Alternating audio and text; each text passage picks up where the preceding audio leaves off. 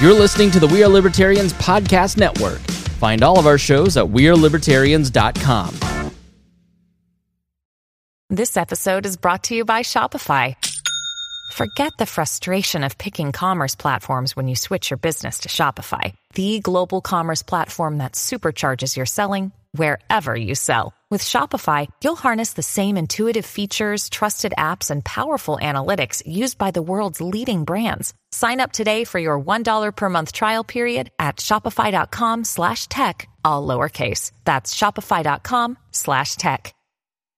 You're listening to the We Are Libertarians Network. Learn more at wearelibertarians.com. The Boss Hog of Liberty podcast is the latest hit on the We Are Libertarians Network. Each week, Jeremiah Morrill and Dakota Davis explore life in Henry County, Indiana. It's a show about our circle of friends, public officials, and our experiences. 80% observation, life, humor, and 20% politics. Boss Hog of Liberty is the day-to-day happenings of Henry County, Indiana, which is just like your community. Add us on iTunes and sample us today. Dear Leader would want you to. Hey there, Liberty lovers. This is Mark Claire of the Lions of Liberty podcast, where we strive to bring you great conversations about the ideas of liberty 3 days a week, every Monday, Wednesday, and Friday. Check us out at lionsofliberty.com. Hey guys, this is Roger Paxton, and if you're fed up with the government running every single aspect of your life, but you're not listening to the Lava Flow podcast yet, then what's wrong with you? Check us out at thelavaflow.com, or just go back to sucking up to the government. The Lava Flow Podcast, striking the root every single episode.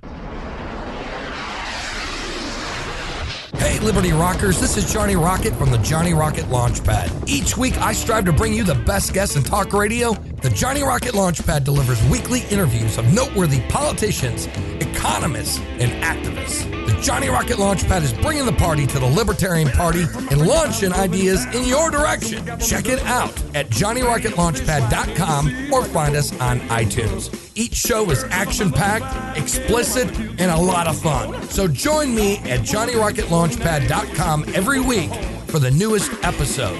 Keep liberty alive and rock and roll.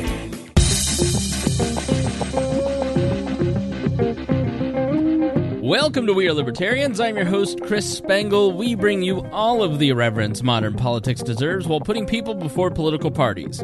We examine current events from a libertarian perspective with the goal of leaving you better informed. Please be sure to rate and review us on iTunes. Don't like us on Facebook. Join our email newsletter. And subscribe on Patreon at wearelibertarians.com. In exchange for supporting our program, we give you all kinds of bonus content and free stuff. One person wrote in and said, do you think that you giving me more things to listen to is really going to get me into the program? Yes. She's like, I can't keep up as it is. Listen, I'm a one-man content machine. I can't stop. Gotta keep going. Gotta keep pushing this out there. You need it more now than ever before, and I need your support. And that is what the Patreon is really about, you supporting independent media. And this whole show will be about how much you need to support independent media. But if you give us if you give us $5, $10, $25, $100 a month as a subscriber, we give you some cool stuff. Go check out the rewards at patreon.com/wearelibertarians.com. And this show is crowdsourced, so you can send us news with the hashtag WALNews or in our Facebook group and Discord channel. We are always taking your questions and comments via email at editor@wearelibertarians.com. Please be warned that this show is raw, unedited, and authentic, so the language is sometimes strong and offensive. My name is Chris Spangle. I am the host and dear leader of We Are Libertarians. And joining me for the first time in a couple weeks is Harry Price. Harry, how are you? I'm going great. I have been sitting in this chair, sitting behind this microphone. It's always funny when we've had a break and we haven't seen each other for a couple weeks. Harry comes back so chatty, and he reminds me so much of my sister, who's a stay-at-home mom, spends all day with a 2- and a 4-year-old, and I go over there to hang out with my nieces, and Jessica talks a lot. And I totally get it, because especially when Lorelai was a baby and Lorelai couldn't talk, that's when Jessica talked the most, because she was like, I need human interaction. So like being a stay-at-home parent is way harder than I think people realize.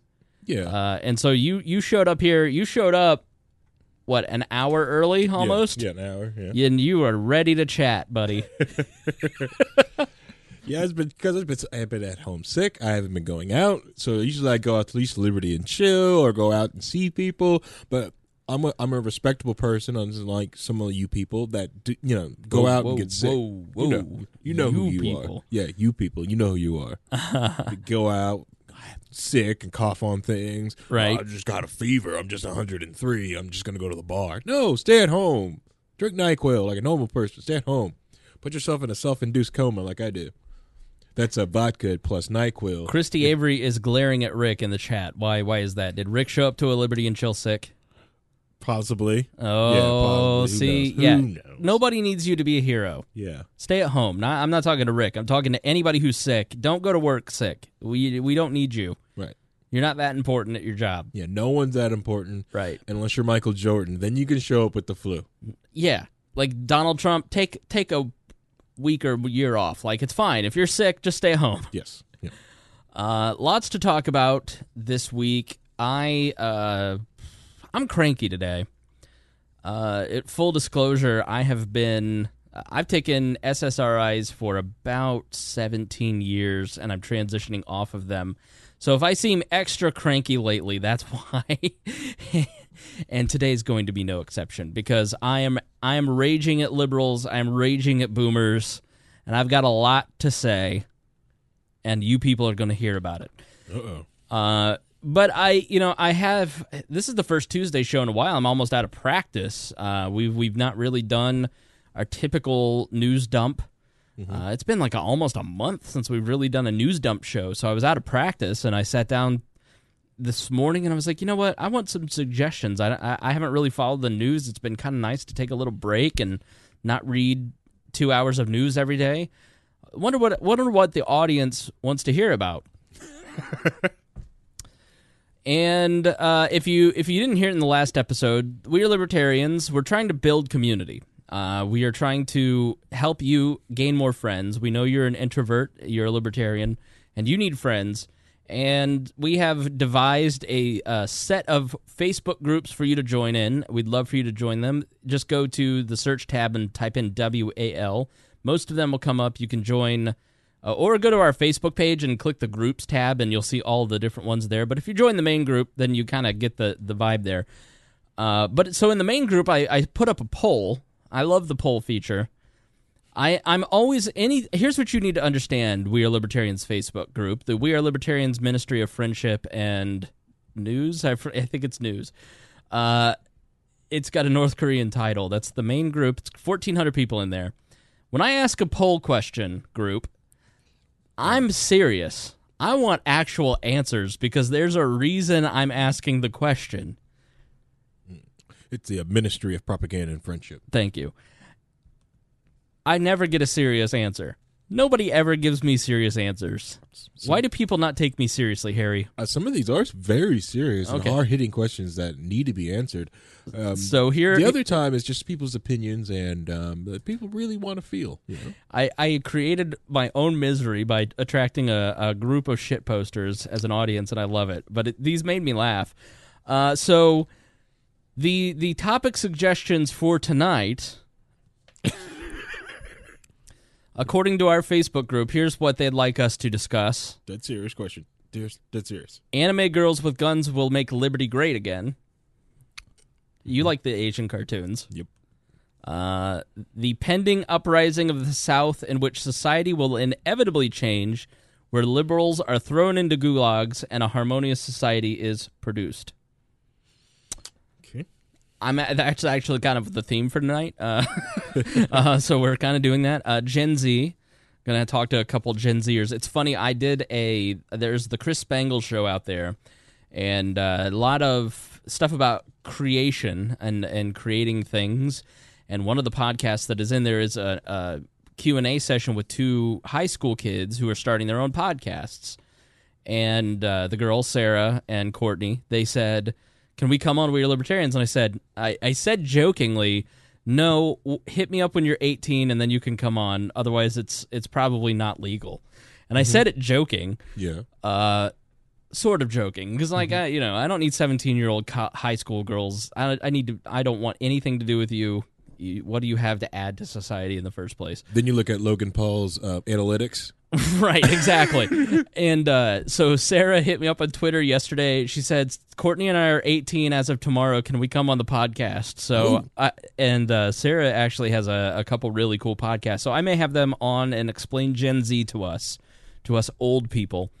So that's a valid topic. Matt Geiger suggested that. Very smart young man, editor of 71 Republic. Go check that out.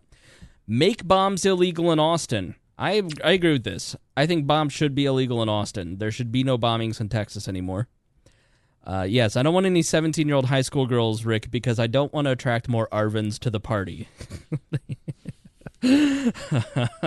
See, the best thing about being a $10 a month subscriber to We Are Libertarians is you get access to the chat during the live show. Mm-hmm. Some of these people are really funny. All right, interstate secession, so tearing states apart. I'm a fan. I honestly am at the point where we just give California and New York, or just California and like Arizona, California, Oregon, and Washington, and then we just laser saw that off and push it off into the ocean and say, don't come back, and in 10 years when you're all starving, don't ask for immigration. Why the Free State Project needs an Indian guru with hypnotic powers to be successful. I was not aware that's what they need. It's fair. There's no spice up in the Great White North of New Hampshire. That's right. Not a curry to be found. Curry or spicy food. I went to the Mexican restaurant in Keene, and like the salsa tasted like marinara sauce. I was like, oh, what is this? I looked back in the kitchen to the the Hispanics walking there. It was like, "Composón." Hook me up. Like, come on, I got this. I will be attending PorkFest. And I will be attending the National Libertarian Convention. I've been able to make those plans, so it'll be spicy for you. It'd be very spicy. Mayonnaise is spicy. All right, why do we drive in a parkway but park in a driveway? What's the deal? Is Cheeto a chip? Cheeto is absolutely a chip. There's no doubt in my mind. Yes, Cheeto is a chip. No, it's Stop not. being It is silly. not a chip. It is absolutely a chip. And it's more of a puff. No, it's a crisp puff. It is not a chip. It's a chip. Is pork rinds a chip then? No, pork rind is not a chip. Yes. Why do you think they're called potato chips? It's different. Because you can have they're corn chips. Chips.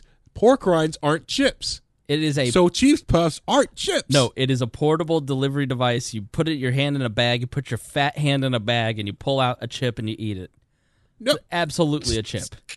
No, you're being ridiculous. So is non-bread chip, because that's a delivery device for hummus.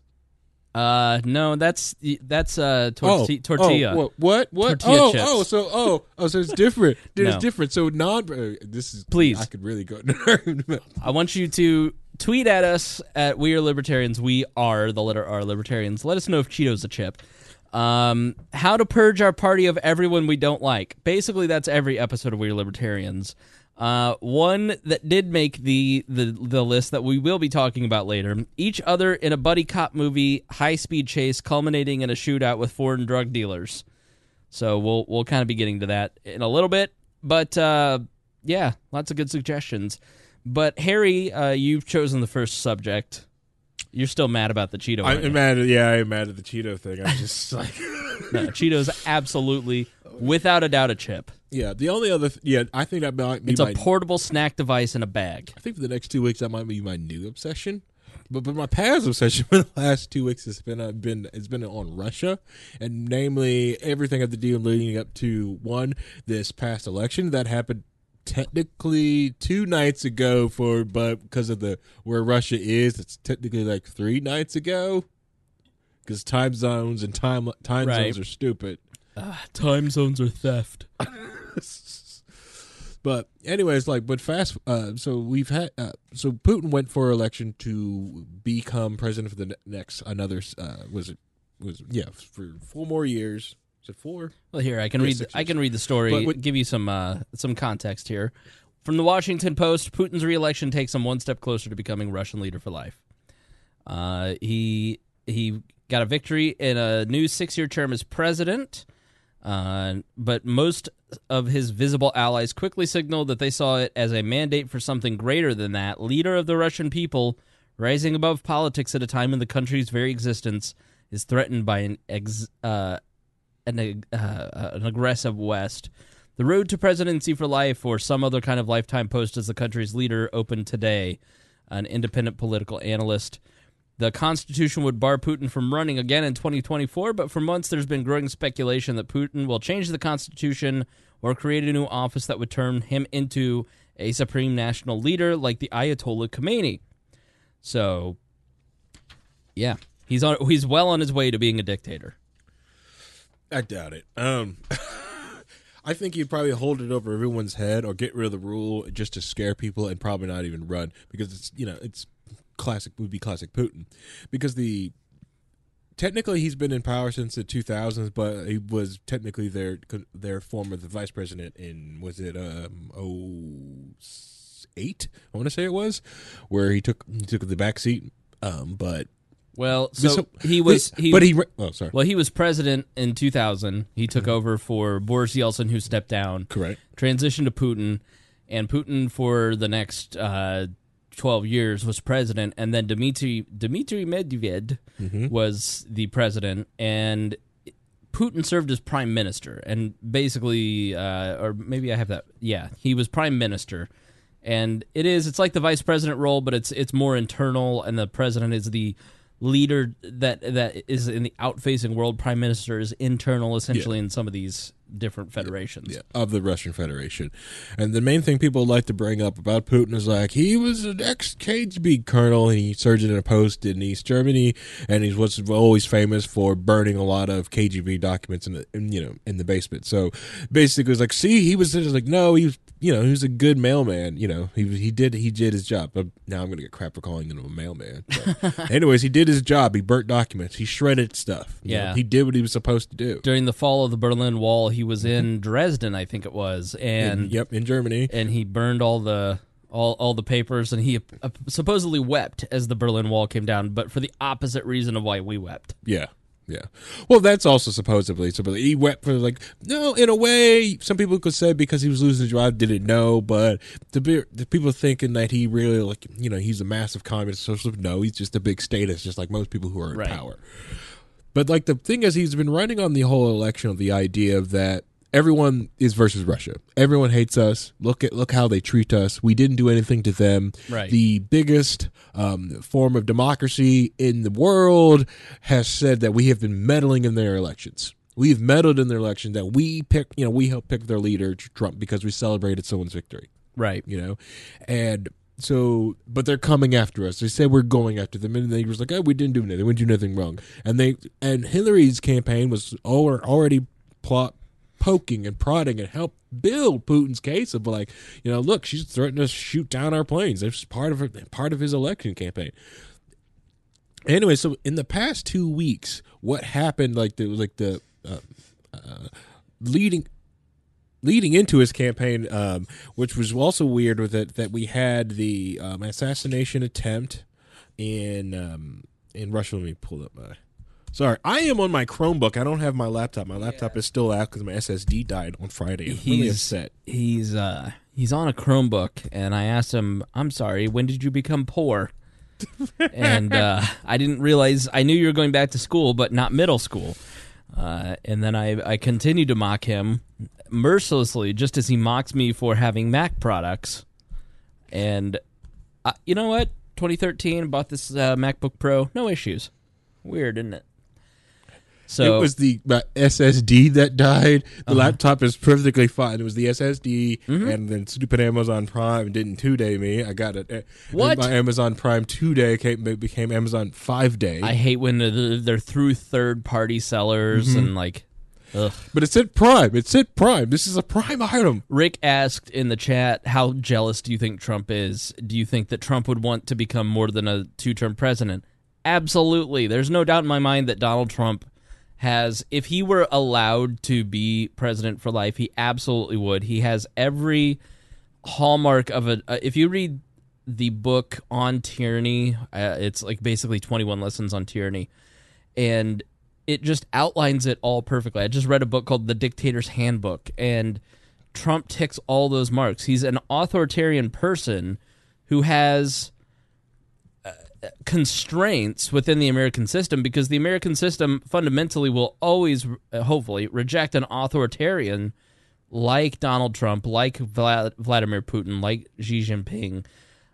So I have no doubt that he has those desires. I just don't think that the American system would allow that. I think you know, I don't know, though.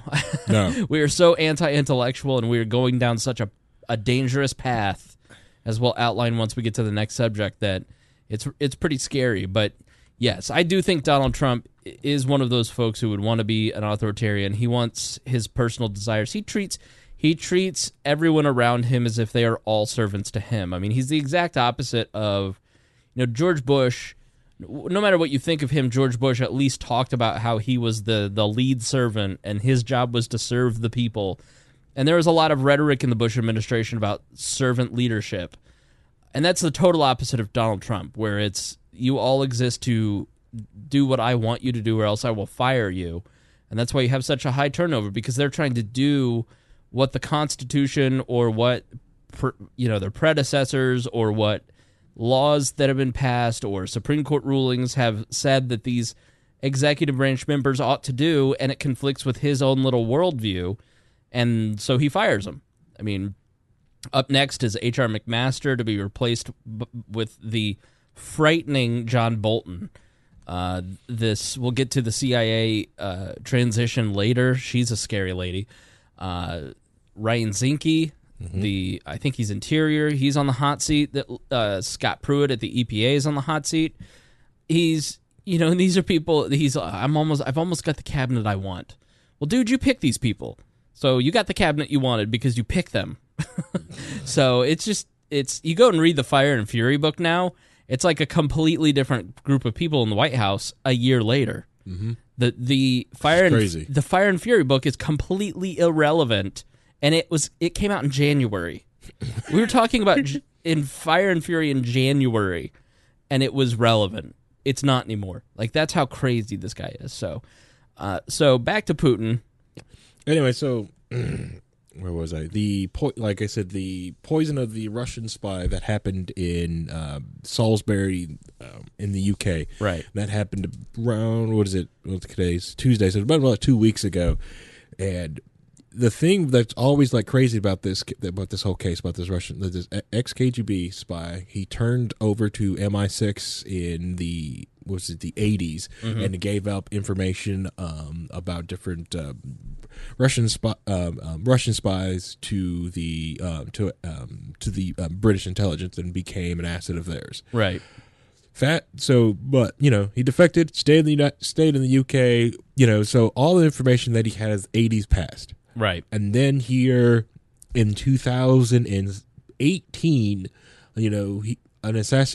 was an assassination attempt that was put onto him, and the manner that someone was using was a nerve gas agent, right, which is a nerve gas agent that they known to be used and created by the Soviet Union era Russian government to take this guy out. And then the UK responded in kind, expelling diplomats and forcing sanctions on the Russian government. So this is 2 weeks right before the election. So that spurs a lot of other people to look, they're coming after us without any proof. Russia has denied all the allegations of this poisoning, which personally is the great thing, because there hasn't been a use of chemical weapons in Europe since World War II. So you've got this one bit case pops up in 2018. Right. And the thing that is crazy, and all the allegations and all the conspiracy theories and stuff that goes through it, because the thing that doesn't make any sense is why the Russian government would use a nerve agent to poison somebody, to take somebody out. Because the way they released the gas, it was more of like, because most of the time when they have poison, or shown poison like Polonium X or all the other poisons that possibly the Kremlin has used, it's been very targeted. It hit one person, took one person out. This thing was a gas agent that took not only himself out, but his daughter. And it hit the police officer that ran into it, that went there to help. So they had to even put a tent and clean up that. They had to clean up the town where they were meeting at, everywhere was at. So it was very it's almost like very sloppy the way they released it. They just said screw it and just kind of released it everywhere. Right. They even had to block off where his they haven't. I don't think they released a report because they are supposedly not pulling out the bodies of his dead sons, but they're pulling the bodies out of his dead sons to also probably look for poisonings and stuff like that. Because it is not unusual for in the past of the Ukrainian and the Russian government that part of Europe, Asia, to use poison in political matters. It's very. Was it Viktor Yushchenko, the former president of the Ukraine? He lived. Yes, and is permanently disfigured with pockmarks and scars all over his face. Correct. The spy who died in Britain. I remember the picture of him in the hospital bed with the bald head. I don't know his name, but I mean, it's very. It happens all the time in Russia too. All these journalists keep turning up dead and poisoned. And, yeah. It's the go-to for the Putin regime. Yeah, and it was the poison you're talking about that one had in Britain was polonium X, which was a radioactive type of poison, and they were able to trace that back all the way back to Russia just because of the radioactive, because it left a radiation point everywhere it went to, everywhere it touched. So the teapot, the bathroom where they took it to, they took even where they even went to on the airplane, they traced it all the way back. They could basically follow the entire path because this thing was radiating on so many other things, leaving radiation substances everywhere. It was just like, okay, this thing went here. They even noticed that they did an earlier attempt and failed and gave up and poured it down down the sink in the hotel room. Wow. Yeah, it's crazy. But even that, they could kind of say it was Russia because they found out, okay, these guys came from Russia. That's how they came in, and they have sort of ties. But the Russian government still didn't oh yeah, that was us. Yeah, we poisoned and took this guy out. Right. And they also have grainy footage of it. But and they barely figured it out because they were about a day into burying this guy before they realized this guy was dying from radiation sickness. Right. It was a day from it. They were going to put this guy on the ground because they didn't know what he's dying from. But then someone finally noticed it was radiation sickness. So that was that one. So you could say that, okay, maybe they thought no one would catch this thing, and because there almost was a day ahead, but there was. So you would think the lessons learned from that case, right? If they want to go poison someone else, they would, the Russian state would probably do a better job of cleaning its tracks. Mm-hmm. So the whole conspiracy, you're sitting looking at this thing. So either the Russian government snubbed its nose at UK law, the European Union, and everybody, and every tie that they've had to nerve gas agents to take out a spy that hasn't been relevant for 20 plus years. Right. Just to get back old debts, old Cold War debts. Right. Which they have. But the thing is, what's easier? Sneak some nerve agent into the UK or put a bullet in this guy, or stick a gun in and put a bullet in this guy. Then they're like, well, they wanted to make him suffer. The Russian government perfected the curare poison. Mm-hmm. They were the one who's perfected it. Granted, they got it from out in Vietnam. They got it from out there, from using it out there. But the Russian government popularized it and got it really weaponized it. Right. Granted, it was weaponized, but they made it better and made it better delivery system. They made a better delivery system for all kinds of different poisons.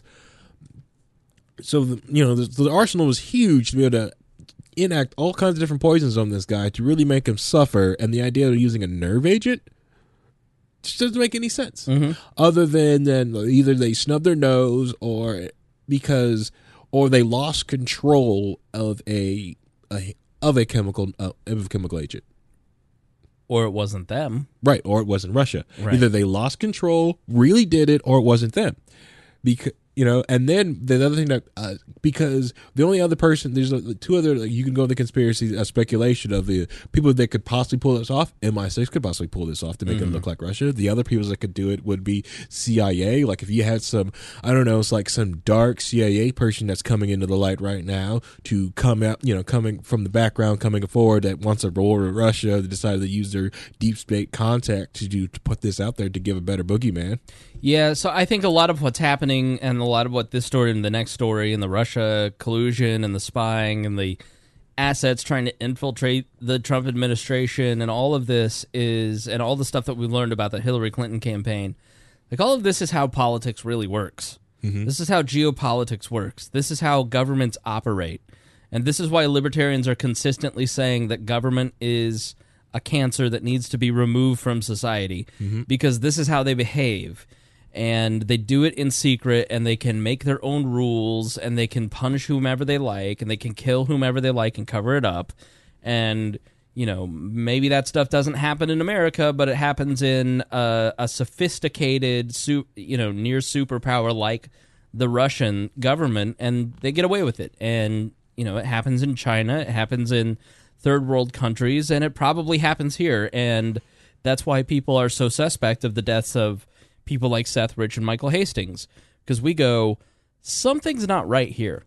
So that's why we're really suspect about this stuff, because this is just how all of it works, and we're just now finally getting to see it thanks to the internet age, thanks to the tools that we've created as a society to bring this stuff to light. Yeah, like the whole people's like, that doesn't happen in modern politics. Like most people who've ever been involved in even like to me, like I remember when I first got the taste of it, like a small town politics, of hearing about that in the internet age, because you know, the innocence of most the small town politics are more dangerous than anything else.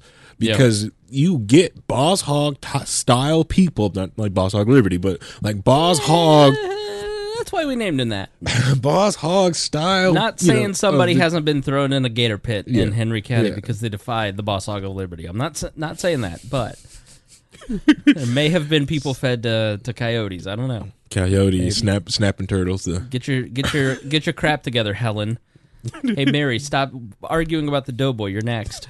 But small town politics, that's where like stuff goes on. Like I don't know, like some Lawrence mayor stealing someone's dog because they decided to go after, started running in different challenges, or spreading rumors, stuff like that, getting people fired, or if you run for any other office going after most incumbents in Lawrence, code enforcement will be at your doorstep. Right. They will, you're just automatically, you got flagged. Right. You got flagged. Right. What? Code enforcement has never came over here on this side, this side of Lawrence. They've never been over here. Now, they're suddenly over here. You're expecting everything about your property. But, start wrapping up on Russia, because we got to hit the time limits. But all right, sorry. Back to Russia. Then, the last 2 weeks has been like this whole, like, further sanctions on Russia, Russian demonizing. So it also helped with Putin's for the last 2 weeks. It also has helped the Putin's campaign to show, like, look, the world's coming after us. There's no evidence. They're coming after us. We have offered to help, stuff like that. But we're still the bad man, boogeyman to all of us. So so it has helped Putin win his political. Granted, he didn't need this whole poisoning. Right. The other thing is that you also notice with the whole Russian election is the gigantic margin that he has won. The second person coming close to him was 11% was the Communist Party. Right. Ooh. But of course, when it comes down to it, Putin or communism, that's not a hard choice. Not really. The other thing, the cool thing about the Russian election was that it was, there were 6 different people that you could vote for. So come on, America, get with the times. Russia looks a little bit more freer in their, presidential elections than America does. Right. But the other thing you can get on Live Leak and look at the videos. I put it on the trail, though. Maybe I'll throw it in the Discord or the chat. Was to look at the cam footage, because Russians are very good about recording things. They're very, very good at recording because of all the different insurance scams. It's incredibly corrupt in Russia, because in the days of the USSR, to get anything done in Russia, you had to bribe people. Mm-hmm. That's how you got things done. And so they have a ton of cameras everywhere, body cameras, car cameras. That's why, like, if you remember that plane that went right over the interstate, or the comets that fall in Russia, it's always picked up on their car cameras. It's because of insurance scams, police being trying to bribe people. So they record everything there. Everything. So during the election process, people were recording the ballot boxes. They had these clear boxes they were putting. Some videos to show the clear ballot boxes. So and then they show people take their little, like, one single sheet of paper with their ballot, folding it up or doing what they're doing, and shoving it in the ballot box. And it looked all pretty normal, Then the video fast forwards, right? And this guy zooms in on the ballot box. And there's just a perfectly flat stack, a thick stack of ballots sitting in there. Right. So either Russia decides to take all its absentee ballots or pre-filled out ballots from people, I can't make it that election day, and they put it all in at once in their live on the floor, or someone has stuffed some ballot boxes. Right. And then they've got other videos of people working at polling stations waiting for other people to put votes in, and then they're shoving some other votes behind it. It's really weird getting on LiveLeak and looking at some of the Russian election stuff. And we'll post that in the show notes, so you can go and check out one of the live leaks that Harry put up there. Yep. On to our next subject. Sorry, I'm gonna go like 5 hours on Russia. No, I know. Well, you have Loki Wall tomorrow night. Yep. Let's plug Loki Wall. That is through our Twitch channel. You can follow us on Twitch. We, the letter R, Libertarians. Harry manages that along with our Discord community, which you can join at wearelibertarians.com. And every Wednesday night, Harry hosts a fan chat for We Are Libertarians. He brings a stack of subjects, but you can join in too. So every night, 8-ish on Wednesday nights. Yeah, it's 8 o'clock. I start the live stream around 7:45 just to let people know, like, hey, it's a 15-minute countdown. Some people get in the chat room and start talk, but like even if your level's high enough in the Discord chat, you can even jump into the voice chat there and actually talk and communicate and jump on the show. We actually get Stone jumps on a lot. Reinhold gets on. Escalaja Plus gets on, and we all just get on and talk about different stories. And it's not unrealistic for Low-Key Wall to just get 2 new stories that come out of left field just from the chat. And it's usually great stories, and we cover about anything. And yes, I do tie them back to libertarianism, but just like everything. But everything comes out there. It's really cool. And the only way to get the audio of it is to be a Patreon subscriber, and then I take the audio and I put it into our private RSS feed that you get with all the bonus content. And those Twitch streams, they live for a couple weeks, but not for long. And then the only way to listen to the back catalog is to get that. And I found out that our RSS feed for this feed, the public feed, is being capped too at 300. So you can't get the first 50 episodes. So I will probably take that and put that behind the paywall as well, and put that stuff into the private RSS feed. So the only place to get that stuff, wearelibertarians.com, join Patreon. So Facebook and Twitter and YouTube are all full suicidal, and we should put them all on suicide watch because they're trying to kill themselves. They are trying to drive all of us away from their platforms, and they're doing a damn good job of it. And it's personally sad for me. I mean, to be honest, We Libertarians exist because of the amount of organic growth that I could get from these social networks for the first 10 years. The last 2 years, we've seen zero organic growth, almost no traffic back to our website from Facebook. Google now globally has passed Facebook as the official referrer. And it is sad to see these great tools of free speech that bring things like the Arab Spring to light, start to give up on free speech, embrace censorship to please their friends on the left. And listen, I'm a decidedly fair-minded person. I'm somebody that tries to get the truth of a subject. I'm a person who wants to understand the world. I don't come at you with I am a libertarian. I have libertarian principles. I apply those to the news, but I'm also constantly questioning everything. And so I try to be fair-minded because sometimes the left and the right are right, and libertarians can learn some things from them. But in this case, I'm decidedly anti-left because what the left has decided to do is create a false narrative and start to push that in an effort to regulate these social networks and punish these social networks and control thought and bend it towards them. And the media jumps on it and is complicit in it because the media has never not held a grudge against big tech and these social networks for lifting their stuff. You know, if you remember the Google News fight several years ago where content creators are going, hey, you're just putting your stuff on Google News, or you're just putting this on Facebook. And so what Facebook, Google, Apple, Amazon, Twitter, what all these tech giants have always tried to do is to work with big media, to work with content creators, to work with government officials, and please them in an effort to keep regulations away from their business. We don't want regulations on big tech and social media because we don't want that innovation to be stifled. Think of the millions of jobs that have been created because of big tech and the social networks and smartphones. 83%, according to new Edison research. There's something called the Infinite Dial research by Edison Research that studies podcasting, and they say 83% of people have a smartphone now. Think of all the amazing things that have happened because of the ability for us to get all this technology.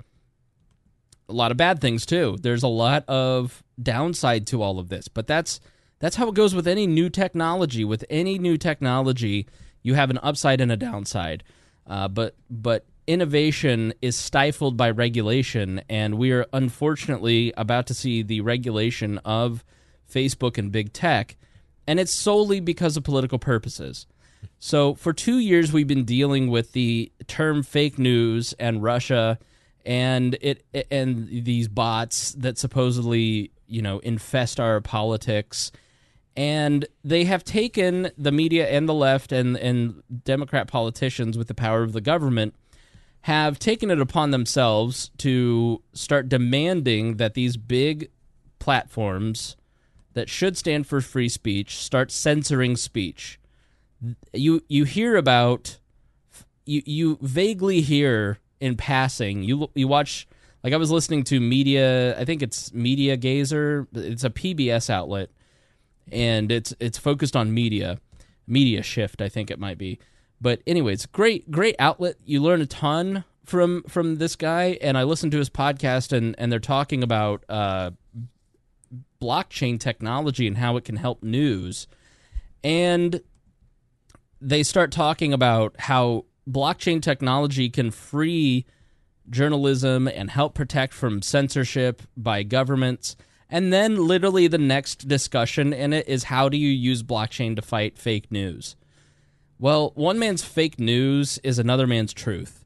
And that is the problem with this entire discussion, is you are removing the agency and the autonomy of each reader to determine what is or is not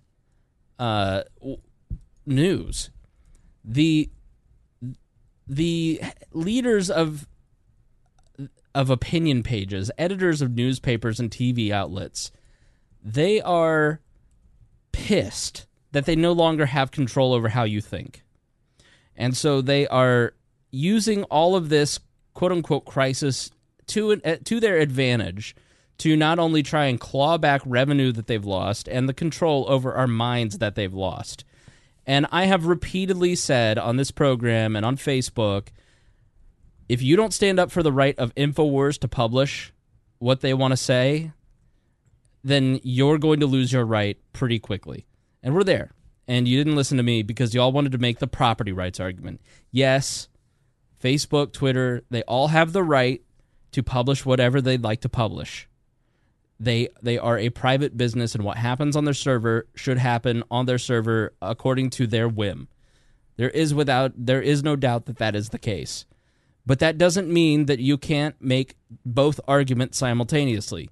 Yes, I believe in property rights, and they have the right to do this, but I also believe that they shouldn't censor my voice. You can hold two things in your mind, can't you?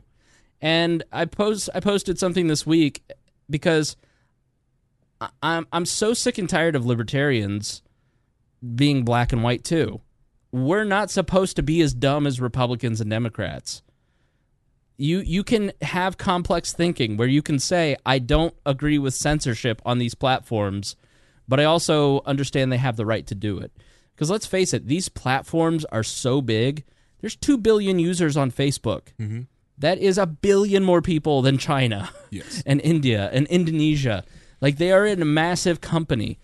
YouTube, Google accounts. You can get to 2% of the internet because of Google.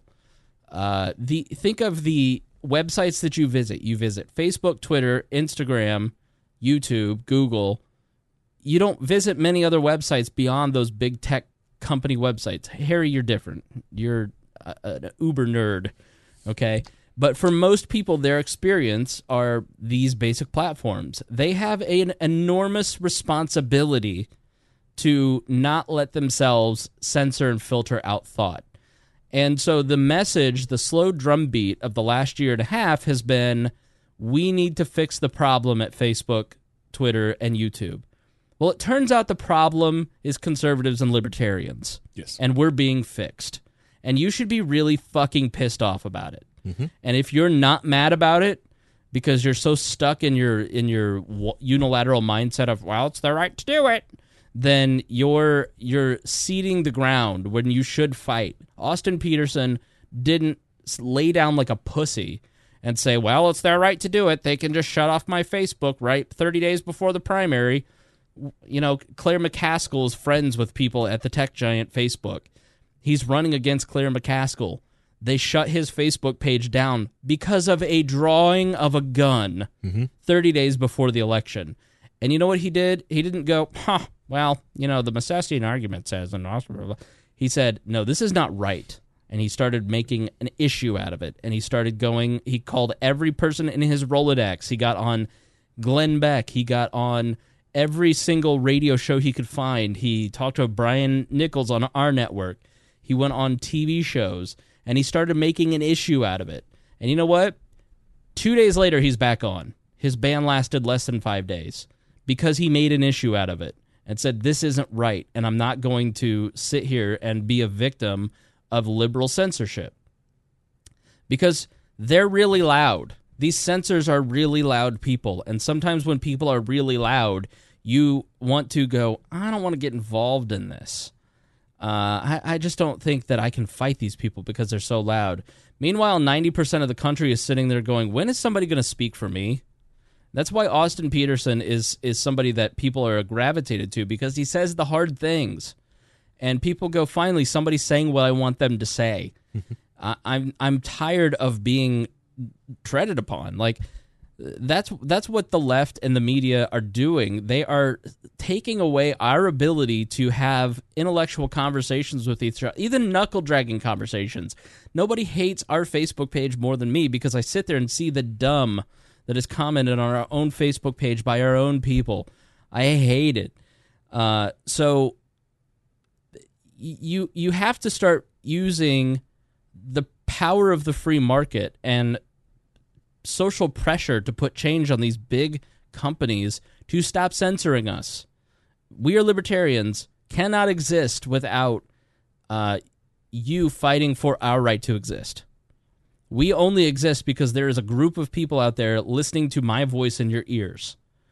It is incredibly important for you to become a Patreon subscriber at this moment in time, because I have a limited window of about 1 to 2 years to squeeze whatever I can out of social media to get people onto our email list, to get people onto our podcast feed, and trying to do whatever last gasp organic marketing I can do with these social platforms.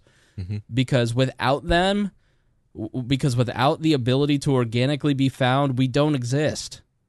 And we're going to return at some point to the old internet, which I loved far more than I love this internet 2.0, where it's the blog roll's really important.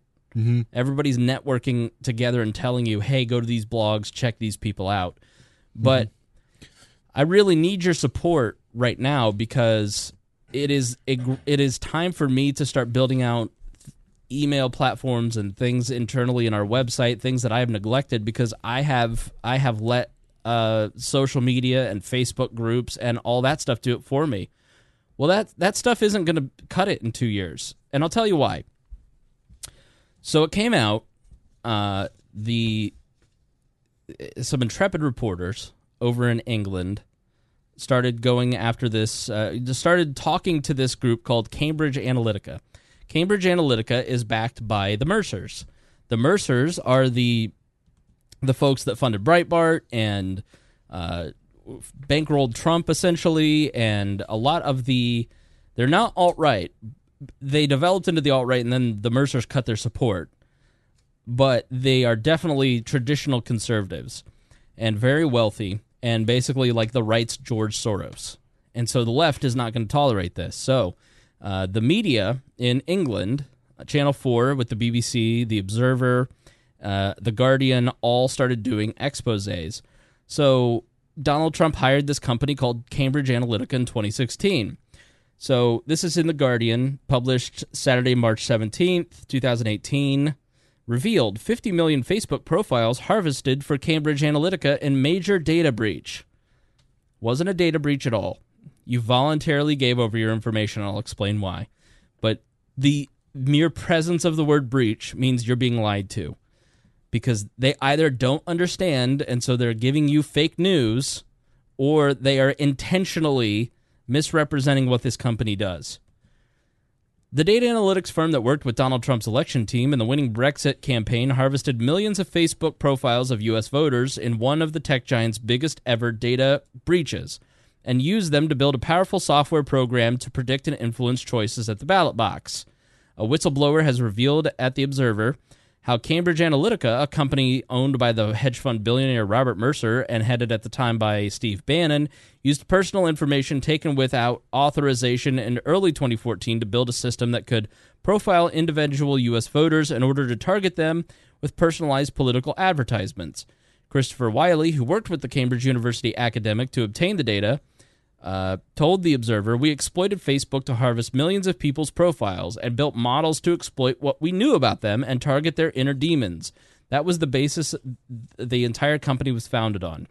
Documents seen by The Observer, confirmed by a Facebook statement, show that by late 2015, the company had found out that information had been harvested on an unprecedented scale. However, at the time, it failed to alert users and took only limited steps to recover and secure the private information of more than 50 million individuals. The New York Times reports that copies of the data harvested for Cambridge Analytica could still be found online. Its reporting team had viewed some of the raw data. The data was collected through an app called This Is Your Digital Life, built by academic Alexander Kogan, separately from his work at Cambridge University. Through his company Global Science Research, in collaboration with Cambridge Analytica, hundreds of thousands of users were paid to take a personality test and agreed to have their data collected for academic use. Let me reread that. Let me reread where this breach came from. Hundreds of thousands of users were paid to take a personality test and agreed to have their data collected for academic use.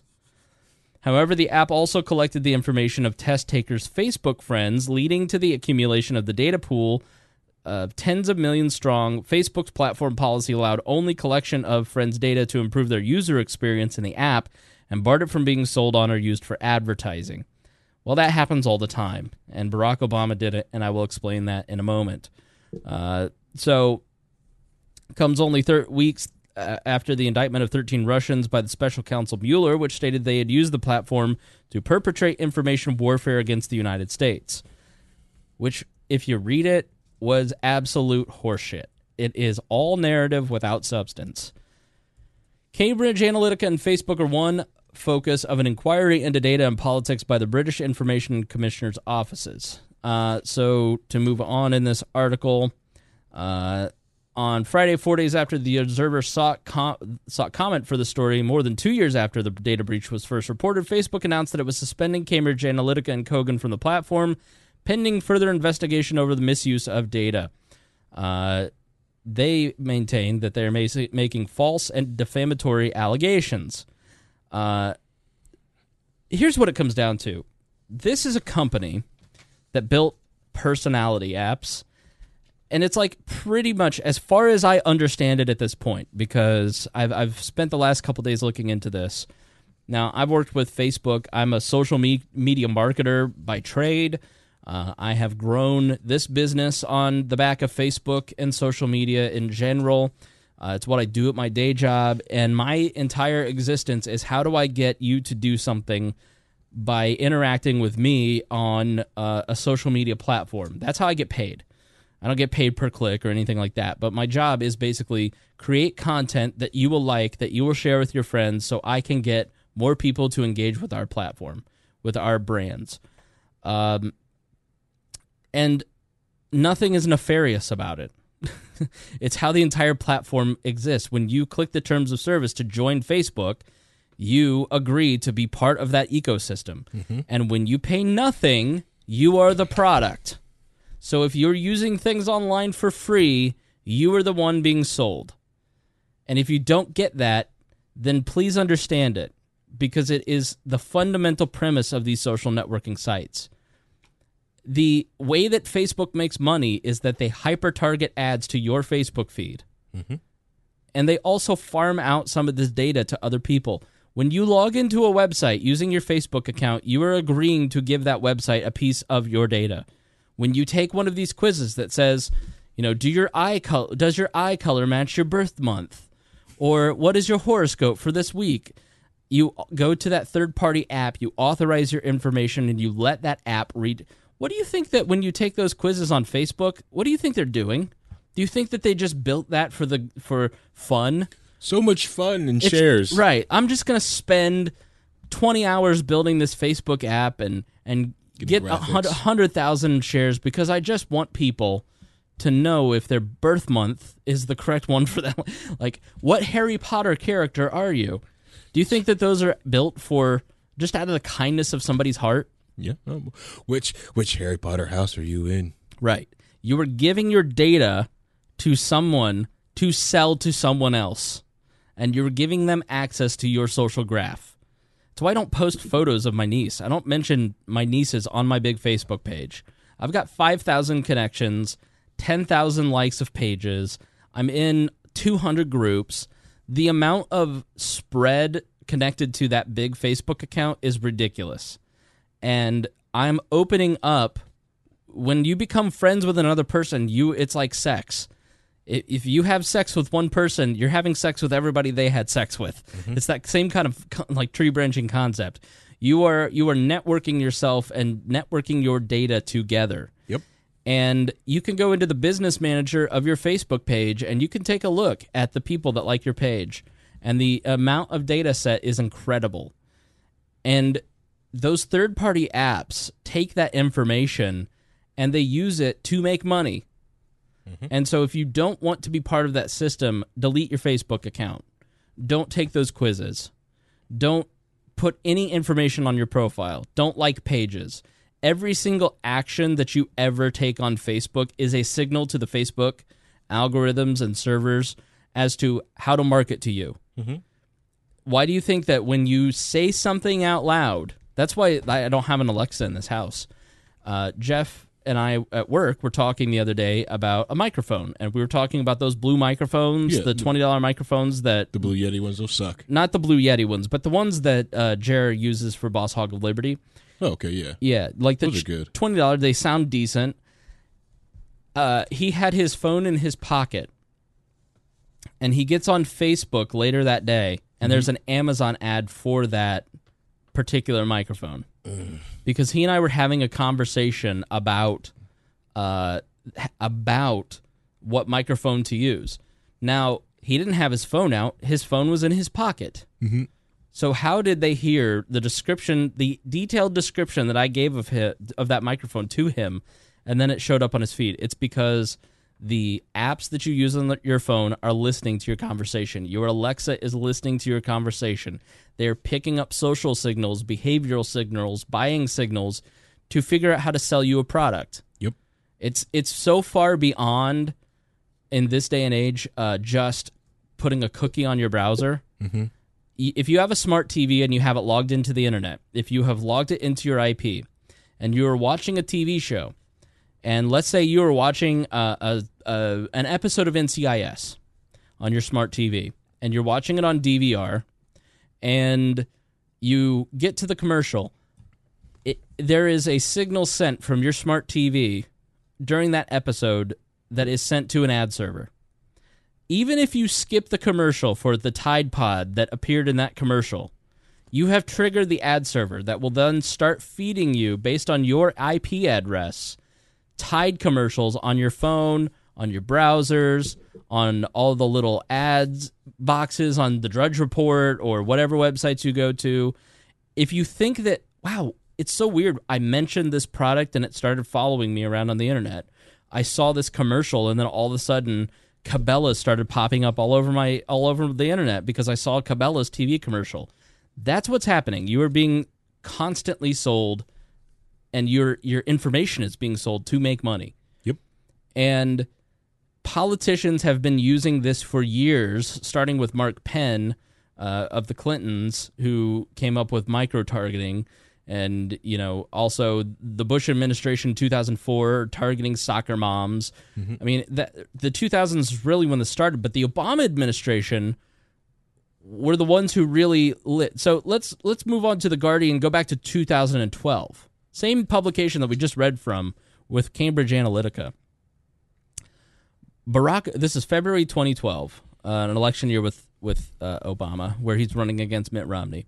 Barack Obama's re-election team are building a vast digital data operation that for the first time combines a unified database on millions of Americans with the power of Facebook to target individual voters to a degree never achieved before. Digital analysts predict this will be the first election cycle in which Facebook could become a dominant political force. The social media giant has grown exponentially since the last presidential election, rendering it for the first time a major campaigning tool that has the potential to transform friendship into a political weapon. So Facebook is now ubiquitous, Dan Soroker said. I want to read this one quote that is in here. At the core is a single beating heart, a unified computer database that gathers and refines information on millions of committed and potential Obama voters. The databases will allow staff and volunteers at all levels of the campaign, from top strategists answering directly to Obama's campaign manager Jim Messina to the lowliest canvasser on the doorsteps of Ohio, to unlock knowledge about individual voters and to use it to target personalized messages that they hope will mobilize voters that count most. Every time an individual volunteers to help out, for instance, by offering to host a fundraising party for the president, he or she will be asked to log on to the re-election website with their Facebook credentials. That will engage Facebook Connect, the digital interface that shares a user's personal information with a third party. Consciously or otherwise, the individual volunteer will be injecting all the information they store publicly on their Facebook page: home location, date of birth, interest, crucially, network of friends, directly into the Obama database, outside of the Facebook account. Yep. Somewhere other than in Facebook. So... no, it is a secure login, though. I will tell you that much. Because it is a secure login, yeah. Yeah, because they have to... You're voluntarily giving it up. Yeah. You're paying for a very secure login, but you could pay for other things. It's easier. But anyway, I'm sorry. So, at one point, somewhere in this article, and I can't find it, and I'll put this in the show notes.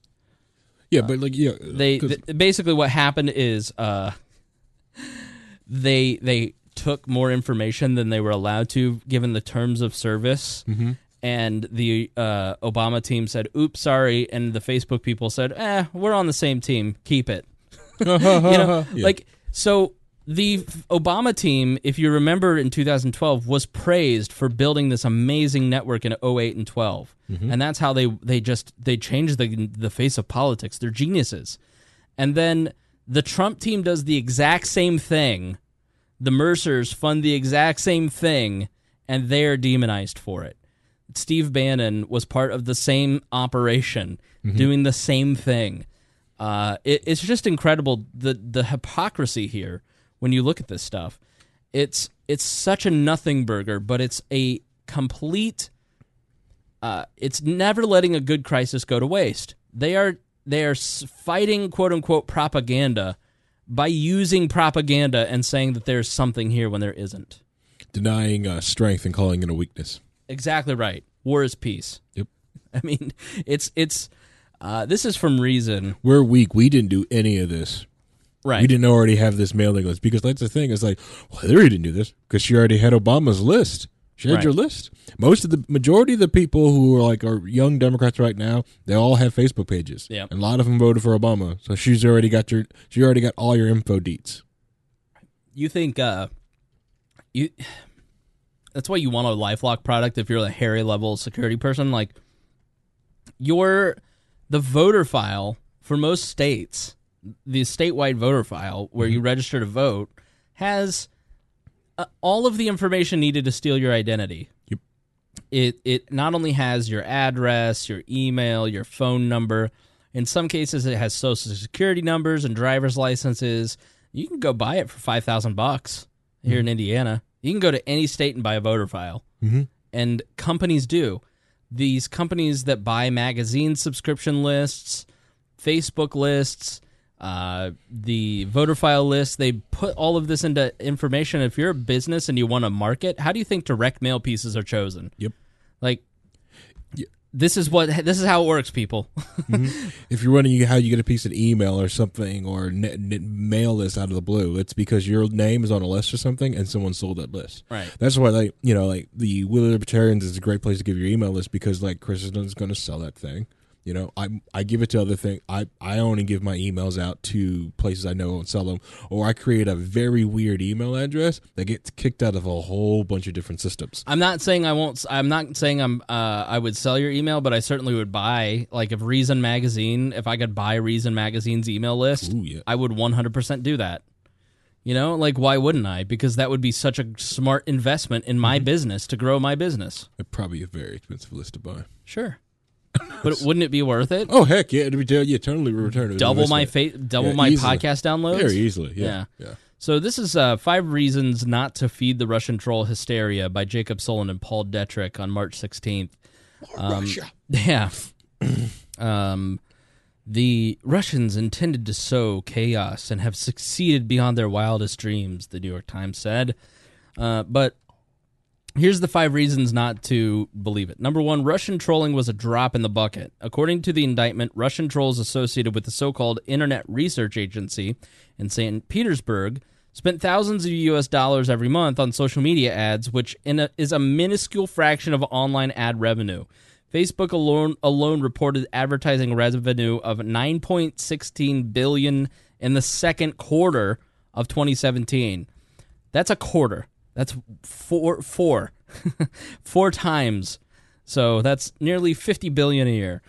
The Russians are said to be responsible for producing 43 hours of YouTube videos, but that doesn't seem like very much when you consider that 400 hours of content are uploaded to the site every minute. Number 2, Russian trolls were not very sophisticated. Russian trolls supposedly had the Machiavellian know-how to infiltrate the American political system, but their social media posts don't look very sophisticated. The post often featured broken English and puzzling topic choices. A post promoting a buff Bernie Sanders coloring book, for instance, noted the coloring is something that suits for all people. Another post showed Jesus and Satan in an arm wrestling match with the caption, "Satan, if I win, Clinton wins. Jesus, not if I can help it." The post generated very few clicks and shares. That's because authenticity works. Yeah. The reason most of you like this podcast is because I'm willing to share my life with you. I'm willing to be open and vulnerable with you. And the same goes for any type of content. If it looks like garbage on social media or a spam email, you don't click it. It's not effective. You can have a Russian bot pushing out a narrative on Twitter, and it can be, let's say it's 20% of all tweets sent within a 15-minute span. You know how many people are actually seeing that? None. Because all these Russian bots are networked together, but nobody actually likes them. Right. Nobody actually engages with their content because it's all bullshit. Mm-hmm. The fake news stuff doesn't work. Like, maybe your crazy Aunt Donna shares stuff on Facebook, but do you ever, like, look at that and go, "Oh, I believe that"? Oh, yeah, that's the truth there. They got the truth. Right. Like, when you see somebody share a conservative treehouse or what's the crazy lady that hates Muslims? Yeah, You know what I'm talking about. Whatever, Aunt Donna's. The Aunt Donna lady. I've got that meme on my computer still. Yeah. Like I think I saw one of those fake news bots today that, like, FDA admits vaccines cause autism. I'm like, really? What kind of fake news site is this? Right. Number 3, Russian troll rallies apparently did not attract many participants. The indictment shows much of pro-Trump and anti-Clinton rallies investigated by Russian trolls, but it does not say how many people participated. The New York Times reported that a Russian organized rally in Texas opposing Sharia law attracted 12 people. An anti-immigrant, anti-Muslim rally in Idaho drew 4 people. All right. Libertarians, let's be honest. We've held a few rallies, haven't we? How much impact did we make when we had 4 people show up to our Tea Party rally? Less than 7%. Yeah. How much of the vote did we sway by having a rally with 12 people? All I'm saying is we could probably be, we libertarians probably considered as Russian trolls, as we trolled and tried to almost defend Putin. So we could, we libertarians probably helped Right. in Putin's election. Even though in 2012, if you go back there, it's in no, it's not 2012 because we barely existed then. It's 2013, I think. I call Putin. I say he's the next great dictator. Like we were one of the first outlets to call it Russian trolling. And so was Mitt Romney, and so was Glenn Beck. Glenn Beck was excoriated for saying that he was somebody to look out for, and he's been right at every step. Yeah. Crazy conspiracy theorist. Yeah, it makes you wonder why, maybe Russian trolls to help Obama get elected twice. Russian trolling probably didn't change anyone's mind. Broken English aside, social media posts are not qualitatively different from content created by American activists, and they seem to be aimed mainly at reinforcing pre-existing beliefs and divisions. The Russians might have gotten a few Trump supporters to show up at anti-Clinton rallies, but that does not mean they had an impact on the election. There are so many research projects out there now that show arguing with people on Facebook or posting politics on Facebook changes absolutely no one's mind. It just only serves to reaffirm the beliefs of the people that read it. Russian troll hysteria depicts free speech as a kind of violence. Let me read that again. Russian troll hysteria depicts free speech as a kind of violence. The Justice Department describes the messages posted by Russians pretending to be as Americans as information warfare. There's a war on for your mind. But while the posts may have been sophomoric, inaccurate, and illogical, that does not distinguish them from most of what passes for online political discussion among actual Americans. The integrity of civic discourse does not depend on verifying the citizenship of people who participate in it. It depends on the ability to weigh what they say, checking it against our own values and information from other sources. If voters cannot do that, maybe democracy is doomed. But if so, it's not the Russians' fault. And that's so true. The second you give up your ability to think and allow other people to determine what is something that you can read or not read, listen, we really do need to get a handle on these bots. We really do need to open up these social media companies to regulation. We need to get a handle on this. They're interfering in our election. Like, if they're hacking machines, that's a problem. But if they're buying Facebook ads, I don't give a shit because they're not being effective. I've done Facebook advertising. Like, if I can pay for Facebook advertising to fans of this show who are in our groups, who like our page. And you know how many people actually sign up to listen to the podcast when I do that? It's almost negligible. 30. It's not really worth the money. The money is better putting it into things like the mobile app where people are already on a platform searching for libertarian content as opposed to trying to get people to become a subscriber to the podcast. And these are fans. Okay? So this is all bullshit. And so what has happened now, what had happened was this narrative that the left has used to this vague narrative that Trump colluded with Russia and Hillary Clinton pushes that Russian bots lost her the election because she's unable to actually take responsibility for herself. They've pushed this narrative and big media picked it up. Traditional media outlets like radio, TV, newspapers, think about their financial models and the hit that they've taken in the age of the internet because of social media companies. It's been pretty rough. Classified ads don't bring in revenue. Radio revenue is actually stabilized. Radio revenue dropped, but it's stable and now slightly growing. Same TV advertising is way down because... Go ahead. Massive advertising across the board, especially like that old media, and especially when any industry tries to play ball with like either the censors or like one type of demographic, right? Like NASCAR, they're losing lows this year. They're losing all kinds of different ads. Granted, that NASCAR have had its issues. I have my issues and why I don't watch NASCAR a whole bunch. But the idea that they're cleaning themselves up. And then you've got something like Amazon and Twitch that are bringing down the money because they are allowing Budweiser to control Thursday night on Twitch. They're like, screw it. No, 21 upstream. Heck yeah, Right. Bud Light, bring the ads on. Right. Because that's where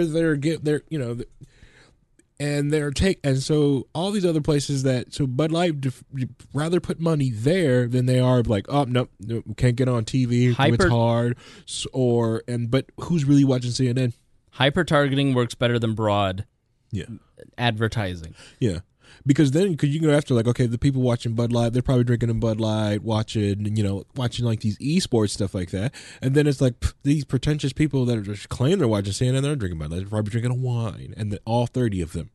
So let me continue proposing my scenario. Sorry. So the old media loses the revenue of advertising to Facebook, because if let's say you're a car dealer here in town, car dealer, okay? And from the 50s through the 2000s, you put money into the local newspaper and you bought advertising at the local newspaper or the local radio station or the local TV station. And it worked fine, but then the internet came along and you started doing sales funnels on Facebook and selling your branding on Facebook, hyper-targeting it. You find it's a better rate of return. So you start pulling sections of advertising. Even if you pull 25% out of those other media outlets and put it into digital, that's still a big hit for those local media outlets who are owned by big conglomerates, who are owned by shareholders, who want a return on their investment, who have scared little mice in their boardrooms who need to return money so they can keep their $15 million a year salary. And so when an opportunity comes along, a business opportunity comes along, like Russian trolls and fake news, you may not directly direct your media department, your news department, to start reporting on that stuff, but you might. Yeah, you might. I'm not saying that within editorial newsrooms there's this thinking of let's save the bottom line by destroying an unregulated competitor, but it's certainly there in the boardrooms, I guarantee it. And within the newsrooms, there is groupthink like you wouldn't believe, and there's also that anger that they're no longer the thought leaders. That how is my voice equal to Alex Jones's? You think that the editor of the New York Times doesn't sit there and think, why do more people read Alex Jones than me? This is wrong. You think that they don't have a little chip on their shoulder to take Alex Jones out? And like Alex Jones is 50% self-promotion, 25% bat-ass crazy, and 25%, I should probably look into this and do my own homework. And 100% alpha male. Right. And I am all, like, Alex Jones does not have a hateful show. Alex Jones proposes alternative news and theories, and you can listen to it and you go, you know what, I'm gonna leave 95% of this aside, but I'm gonna do some research on this other 5%. But he's not a white supremacist. He's not a crazy anti-Semite. Harry and I listen to him regularly enough to say that confidently. Yeah. So and it's just so easy to smear these people as alt-right, hateful, white supremacy, conspiracy theorists, blah, blah, blah. And as a way to censor them and to carve out a way to start limiting voices so you don't have to compete with them. And then the social media companies go, oh shit, our competitors for the advertising dollar are starting to get their political friends involved and are going to use the force of government to start limiting our innovation and our bottom line. We better talk to them. What do you want? Well, it'd be really helpful if to combat fake news, you gave priority to the New York Times and to the Washington Post, and you allowed us to be fact checkers, and you put us on your AMP system, Google. Google's coming out with a brand new system to produce news and help local creators of content.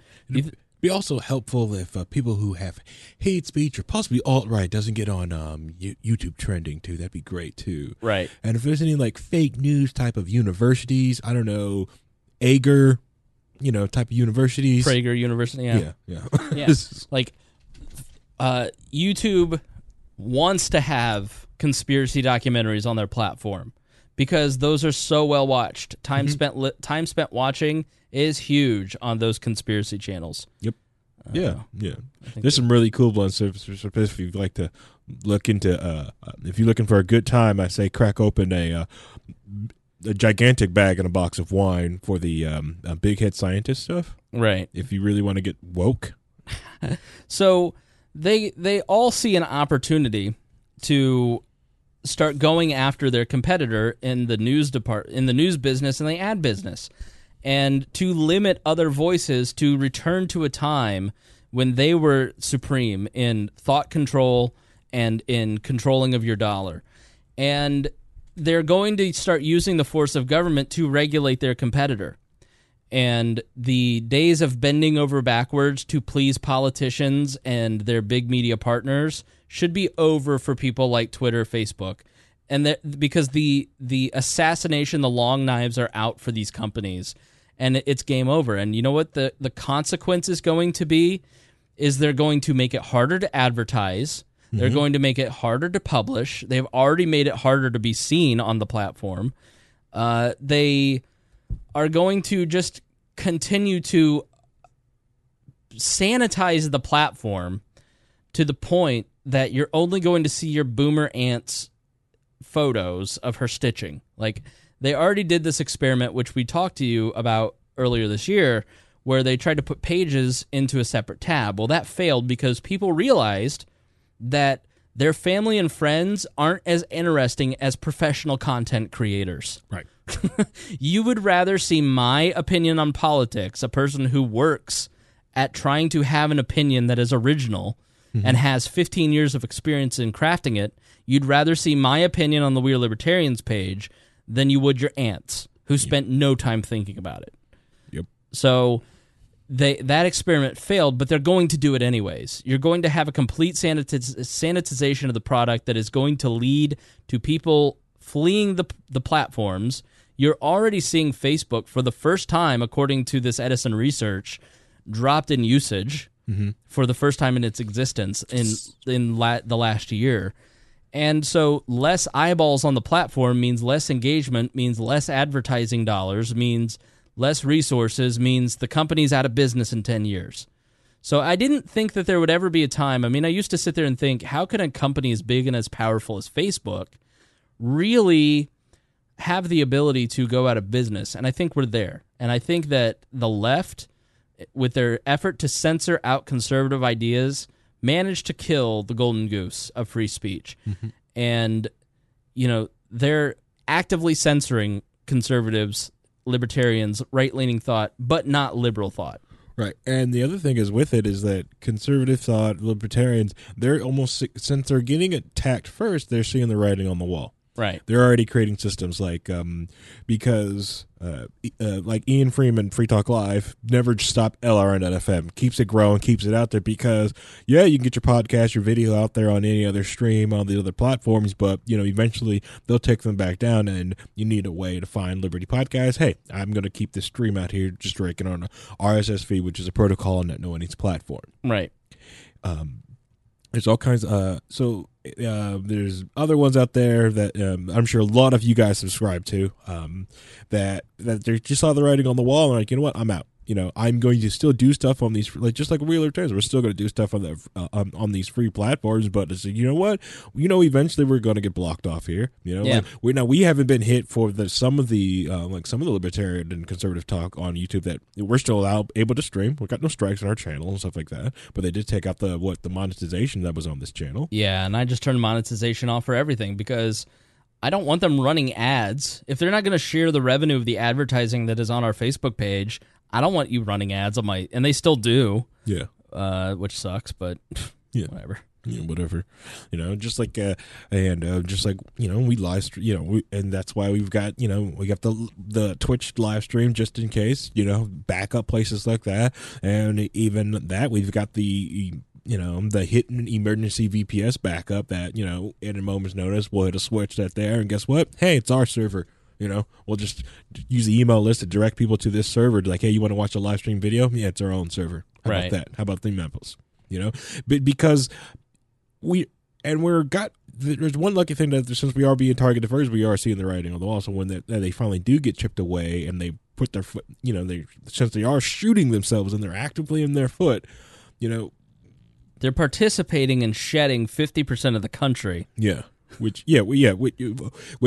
then, you know, and because everyone is tired. Like, I remember, like, I binge watched Jessica Jones and a lot of different these like Marvel shows, and they freaking make fun and laugh of flyover country. I'm like, listen, you know, New York City is a small little city. Yeah, I get it that most Marvel stuff happens there, but like, come on, stop making fun of flyover country. So this is the majority of the majority. Us together beats you. Right. So, I mean, the writing on the wall was when Zuckerberg met with conservatives a few years ago when they found out that they were putting on that sidebar in the news section. They were not putting conservative news in there. Yep. They were actively, and they've just, instead of like keeping the promise to not do that anymore, they've doubled down on it. And these companies, in my estimation, they're, according to the non-aggression principle, you can't defraud people and lie to people. And you're getting to a point where these companies are saying they're treating everyone equally when they're not. Yeah, when it's a lie. And it's easy to track when they're not doing that. And there's a site called the Western Journal, which I'm not crazy about their reputation, so take this for what it's worth. Confirmed, Facebook's recent algorithm change is crushing conservative sites, boosting liberals. And you see this on like Google. When you Google the Daily Wire, you see Snopes fact-checking applied to the Daily Wire, which is run by Ben Shapiro, who is a never-Trumper. And the Daily Wire content is not Alex Jones. Super mild. And to treat them like Alex Jones is ridiculous because they're Weekly Standard, National Review conservatives. You know, they're not fringe people. By no means. There's like, it's almost like a barometer of like the right, just to look at it, like, okay, where is the, you know, those not so far right but right people are at? Where are they at? Right. So you've got this report from the Western Journal that we'll look through together here. Facebook's much publicized demotion of publishers' content and users' feeds has negatively impacted conservative-leaning publishers significantly more than liberal-leaning outlets. Liberal publishers have gained about 2% more web traffic from Facebook than they were getting prior to the algorithm changes implemented in early February. On the other hand, conservative publishers have lost an average of nearly 14% of their traffic from Facebook. 14% loss for conservative sites, 2% gain for liberal sites. This algorithm change, intentional or not, has in effect censored conservative viewpoints on the largest social media platform in the world. This change has ramifications that in the short term are causing conservative publishers to downsize or fold up completely, and in the long term could swing elections in the U.S. and around the world. So because we are libertarians, what you have is they sell, their business model is based on web traffic and basically impressions and clicks on banner ads. And also, the less people going to your website, the less that they see your subscription model or other content. And so when you don't have people consuming your content because they don't see it, your business dries up. My business model is essentially built on building community, because I believe that the way to survive in the next era of media is to network people together of a like mind, say to them, we're all in this together, because we are, and then say, if you support the people organizing us together, you like the information that you get, you like the products that we give you, support us by donating monthly through the subscription service, buy our products, buy stuff in our store, and not so much of an ad revenue model, but more of a community-based model. And that's where I think media is going. I think you see that in like Budweiser going to Twitch. Right. They're saying, I'm going to a specific niche, and I'm going to spend my money on this specific niche because I'm going to get a better return because these people are passionate about this brand. Right. You know, and the Tides of the world don't inspire you to get involved in their brand as much as a We Are Libertarians does. Yeah. because we are people, we're vulnerable, we're a real tangible thing as opposed to like a utilitarian tool like a detergent. And you're right. And the good thing is that this is what Spangle does like for a living. This is what like he nerds out about, is all this whole keeping his pulse on all this stuff is going on. Like the idea of a legal liberty podcasters, the idea of grouping up with other podcasters. Like if you like our podcast, you would like this group. Yeah. You would like some of these people here. The idea of starting that group now while you can still connect and grow with other people, be able to find people, that network, that groundwork's here now. So when something does happen, it's like, okay, now the league just grows. So this is interesting. I just went to tweet this out, and I had kind of heard rumblings that this was happening. So I use Buffer to tweet things out. And I was trying to push out this study to the We Are Libertarians Twitter, the Wall Politics Twitter, and the Chris Spangle Twitter. Due to recent changes, this is what Buffer is saying to me, which is like Hootsuite. It's a third-party app that publishes to multi-platforms. Love Buffer. They say, excuse me, due to recent changes with Twitter, you're only able to post to one Twitter profile at a time, so you are only posting to We Are Libertarians. In February 2018, Twitter announced new guidelines to prevent people from misusing multiple accounts to artificially amplify a message. One of the key takeaways from the announcement was do not allow your users to simultaneously post identical or substantially similar content to multiple accounts. For example, your service should not permit a user to select several accounts they control from which to publish a tweet. Buffer says this means third-party services like Buffer are no longer permitted to enable users to share the same post to multiple Twitter accounts at one time. They also shared a deadline of March 23rd to bring third-party apps into compliance with these rules. From March 23rd, 2018, you will only be able to schedule content to one Twitter account at a time.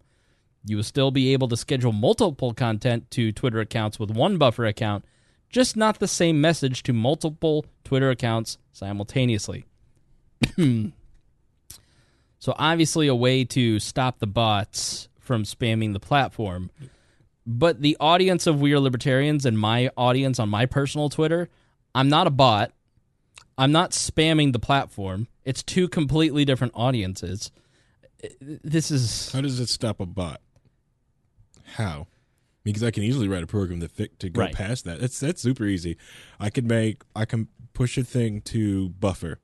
I can set up a Trello page to copy all tweets that are coming from a different Twitter page, and then push it to a different Buffer account. Right. That's easy. I was like, what about IP address? That's super easy too. I can have multiple IP. My VPS has multiple IP addresses. That's super easy. Yeah, so they basically just killed Buffer and Hootsuite and all these, and these people who run multiple corporate accounts. Like this is bullshit. Oh yeah, that's gonna suck. This is. Do you realize how much harder this makes my job? I'm being punished because of bad actors who have no impact on the platform in the first place. None whatsoever. Like, find the person who, like, you have to be sophisticated enough if you're Twitter to go, okay, this one tweet was posted 23 times at the same moment. Mm-hmm. How do... So now you might as well go to work tomorrow and decide to buy, like, just have a laptop per account and just have it behind your desk. Yeah. And just turn around. This is my blank account. This is my other account. What did you just so I can make the tweet here and then just turn my desk around and hit it 5 different times. All right. So they do nothing but tweet. These 5 laptops sit here and just tweet. That's all they do. All right. So looks like you've posted that one recently. Let's see if I can post it here. Probably not. We're doing this live. We're doing it live. We're doing it live. Yep. Can't add it there. Oh. Buffer's not allowing me to share it at all. Yep. Wow. This is really something. So anyways, back to the Western Journal. Which sucks because example. Buffer was was my my thing that I have that if I ever go off the grid so I can keep posting for several days. So New York Times versus the New York Daily News. Case in point, 2 rival publishers in New York City, the Post and the Daily News, are similar in many ways except for their editorial slants. The Post is well known as a right-leaning outlet, whereas the Daily News has an established left-leaning slant. For example, the Daily News recently ran a headline after the Parkland shooting that read, "Brave Florida survivors plan day of action for gun sanity and to call out blood on hands of NRA puppets." Headlines like that garnered the Daily News a 24.18% increase in traffic from Facebook, while the right-leaning post traffic dropped 11% in the same time period. So let's see how they got this data. To conduct this evaluation, the Western Journal selected 50 publishers known to receive a significant amount of online traffic from Facebook. These publishers included traditional print or television outlets. The Western Journal then assigned to each publisher a number between 0 and 100 based on a media bias fact-check news site, a third-party website that analyzes publishers for political bias and places them on a continuum. The Western Journal checked the monthly Facebook traffic for each of these sources using data from global digital marketing intelligence company SimilarWeb and compared January traffic from February 4th through March 3rd, adjusted slightly for a shorter time period. So, conservative publishers have been negatively impacted. The 25 on the liberal scale averaged a 1.8% increase in boosted traffic from Facebook, whereas the 25 on the conservative side had a 13.17% decrease on the other side. So it's just censorship, plain and simple. Yep. It is disappointing, but not surprising, I guess. Yeah, and it's going to cause like these platforms to finally slip, and that's the one thing that was going to cause us, because the one thing that Facebook did bit over MySpace is one, easy use, and the simple fact that it didn't feature too much crap. Right. Yet MySpace was starting to do. It was feeding you all kinds of these ad crap and all this other crap that no one wanted, and people jumped over to Facebook. Right. And also Facebook had this exclusivity. But now that it's so easy for people to create their own little like zones and pods for everything else, and BBSs are easy to create for people, or people will jump into their own little Discord servers, or they're just going to stay inside their Facebook groups, until long enough that they, finally just leave the platform, or some other platform a platform get created to ever like outside Facebook, possibly. I don't know. We'll see what 10 years makes. Right. You know what you're doing? You're further siloing people, which has been the entire problem. And this is always what happens with censorship. Mm-hmm. Okay. When you start to have people go, "Oh, you're biased against me, I'll create my own thing, and I'll just silo myself off with my own people." Mm-hmm. And that's when you get radicalization. Yep. Because then people stop talking to each other. And it's not like the Facebook conversations that we were having were good anyways. No. I'd rather you just remove all politics from the platform altogether. Like, don't censor one side versus the other. Just remove all politics. Yeah. Like, if it's political, it doesn't belong here. Yeah. And then let things like a buddy of mine started a company called Roust, and it was a political social network. It didn't take off because everybody was on Facebook. Well, it was about 2 years too early, because now everybody would use Roust, So it just is really gross. Yep. I'm sure that when LinkedIn saw this all happen, they probably were like, woohoo! Right. Because, people are probably going to go to other platforms, but but LinkedIn is probably going to get more, hey, this is the professional social network platform to actually network with family and people you need your mentor community, and then you can go and, shit post in other platforms. Right. And that's the other thing, is because Facebook was also unique, because on BBS boards, you were on your silo. Like, when you go to a BBS board, like, hey, this BBS is we're just going to talk about Hunt of the Reckoning, or we're talking about Vampire the Masquerade of this game, or, hey, we're just talking about Rotaries. We're just talking about Raspberry Pis in this board. No politics. We're just talking about this. Right. Facebook was very different and unique because it was just what anyone was talking about. Right. When it comes to, now there's some Usenets, some IRC chats and stuff like that, but like this idea of, but the thought that it's going to get backed up and moved into something else, to be honest, I'm actually kind of giddy. I actually like the idea. Because it goes back to the internet, my internet, and get rid of some of these people that don't, that I feel they don't belong on the internet. Yeah. Some of y'all don't. There's so many people that don't have the mental fortitude to be on the net, and I'm freaking tired of it. Yeah. I just... Glad they're gone. I'm of the same mindset. I just want to be around my people. And that's why I really enjoyed the Facebook groups, except for one person in there lately who was a leftist who's trolling our group. But are they really trolling? Come on. I'm looking at it going, okay, do I want to put my community in the hands of anyone? Do I want to start a forum on WeAreLibertarians.com and invite people there into my house and we build our own mod? But, you know, the problem with that is it's really hard to get people to leave something they're addicted to, which is Facebook. Yeah. And so from a media perspective, from a business perspective, from a right-leaning media outlet perspective, I'm having a tough time figuring out how to position my business moving forward to continue organic growth. Like, iTunes is where most people find us. They search Libertarian in iTunes, and that's how most people find us. Mm-hmm. But to continue this awesome community that we have, I've got to continue. Like, it's not like I can stop posting on Facebook because I still get a lot of traffic from it. Yeah.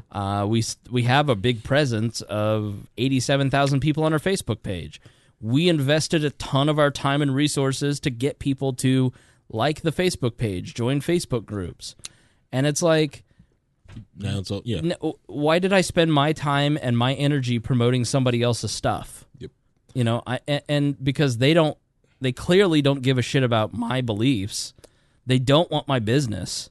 So why am I continuing to give them my business? But I'm also stuck in that if I create my own thing, those of you listening may not get engaged with it. You'll join, you'll get an account, but then you won't be active there, and then everybody goes, there's nothing going on here. Yeah. You know, unless you get a group of people who are committed to making it, like Discord has really taken off. We've got 150 people in there. They've made it their own. Mm-hmm. We've got all these different Facebook groups. Which is Discord for Facebook. Which is Discord for boomers, as Harry put it. Which I actually thought about, like some of us in the mods and stuff like that in the Discord. I've tossed around the idea of blocking off some of the Discord until you get up to high enough level or you ask for it. So you only see the starter safe zone. That's all you see. And Duck Hunt. That's it. That's all you see. You see Duck Hunt and the starter safe zone. I need to talk to you about Duck Hunt, okay? Because there is... You've been ignoring me, and I'm unhappy about it. I'm glad you brought this up because we need to have a conversation. A public apology is owed to not only myself, but Rick and Christy and Brantley. So Chromebook's broken now. Duck Hunt is fun, okay? In the Discord channel, there is a Duck Hunt where we play with each. It's a game, okay? Like the old mud or chat style game, the old like BBS game and stuff like that in the chat rooms. But we've lost the ability to see who is on top. The leaderboard feature has somehow either been disabled or is broken. And so nobody wants to play it because nobody can see who's winning or losing. I need to know if you've done this. First off, I did not do this. Okay, I believe you. I do know that the Duck Hunt has gone through a massive update last week. Yes, we know. And that's the other reason why I was updating to all this updates. Well, time to ignore this channel until the updates get finished and hopefully the bugs will block out. I have personally messaged you, to which you have not replied, which is not how you treat Dear Leader. Oh, did you message me? I did, and I'm wagging my finger at you. I don't even see that on here. You're getting a wagging of the finger. Yes, I am. Okay. That's the finger. First, I need an apology for ignoring me. I like to deeply and apologize that... No. Apologize. I did. I said I apologize that about the Duck Hunt and ignoring you. It's not even all you had to say was they upgraded, it's broken. Here's what it is. There are some cool new features. I can't do anything for you, but don't ignore me. I didn't. Listen, didn't see your email. I die.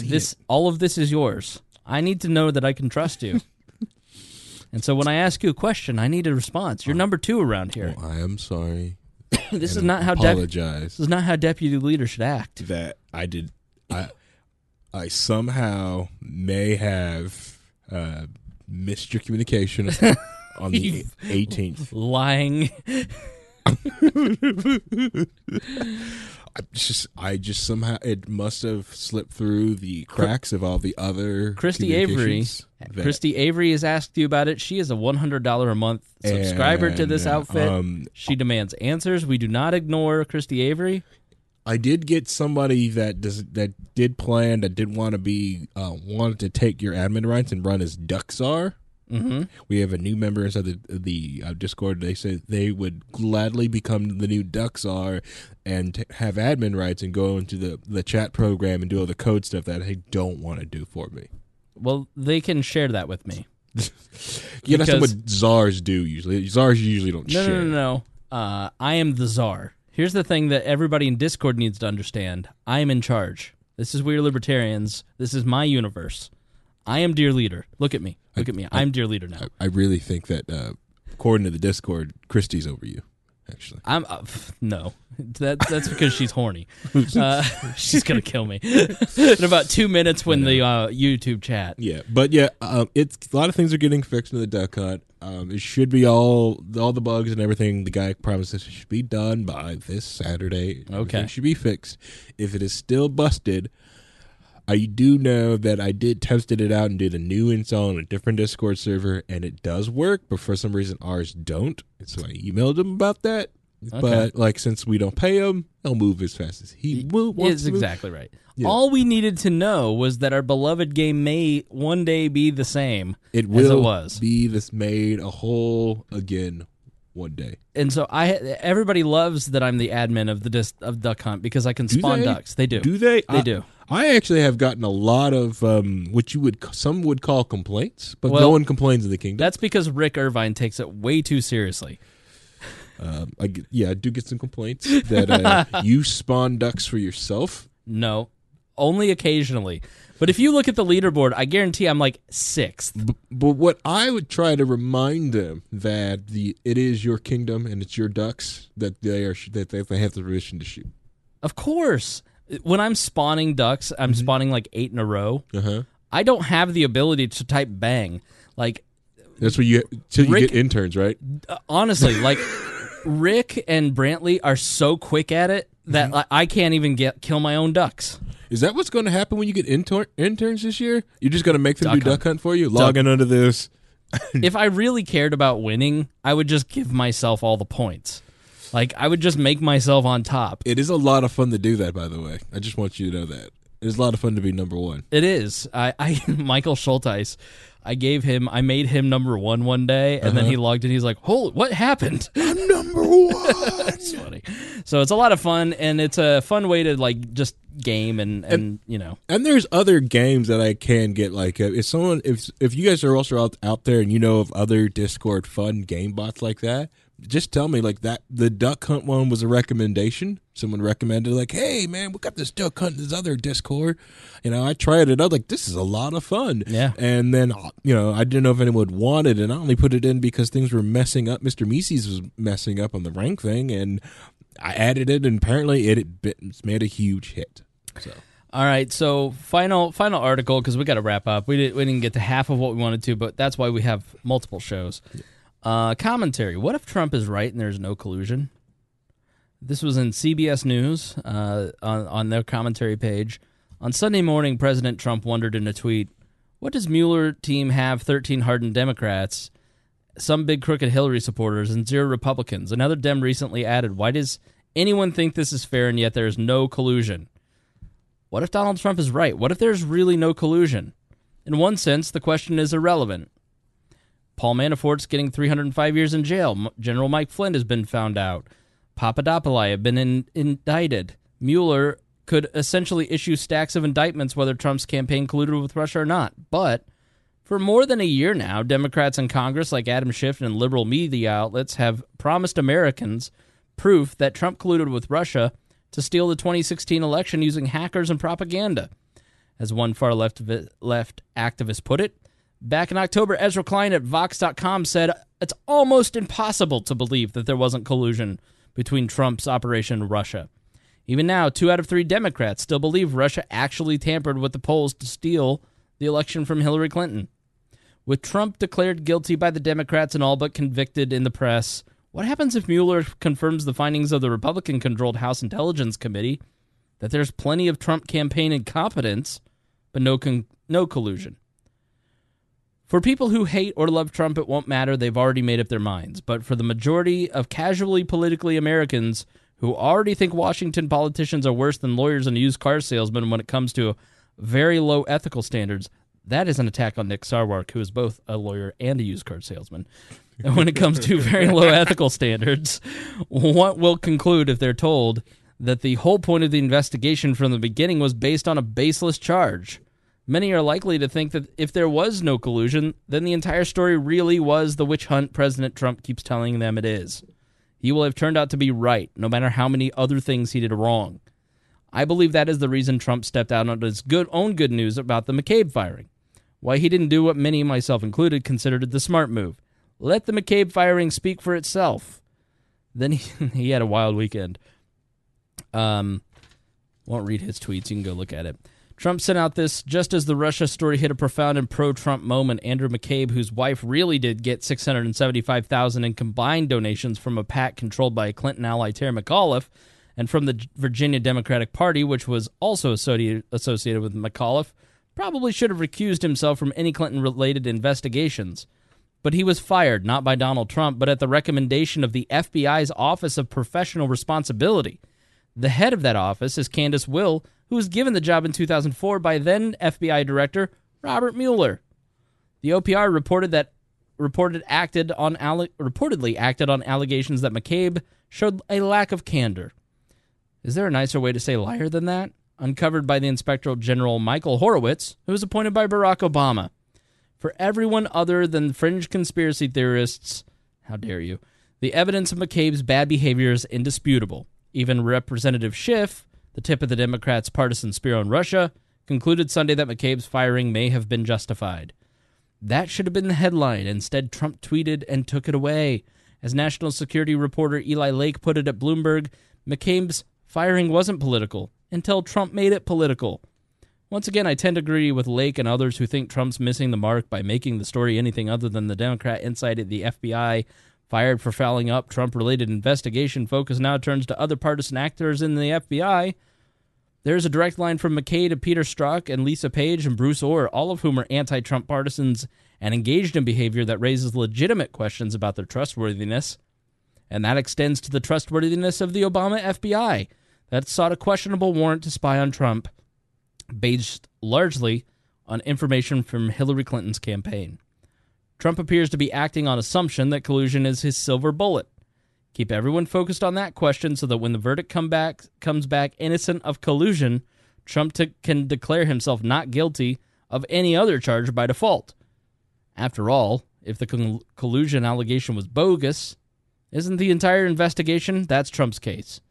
And it's likely to make sense to the vast majority of Americans who have been promised a collusion story that Trump's enemies can't deliver. Yep. Perfectly summed all of it up. Mm-hmm. And it's almost like it's setting it up so the investigation will go through most of his presidency. Yep. To help out, to mostly tie it like a albatross around the Democrats' neck for each election. Yep. Oh, they talk about the Benghazi witch hunt where soldiers died, but they keep going off of this witch hunt right here. Yep.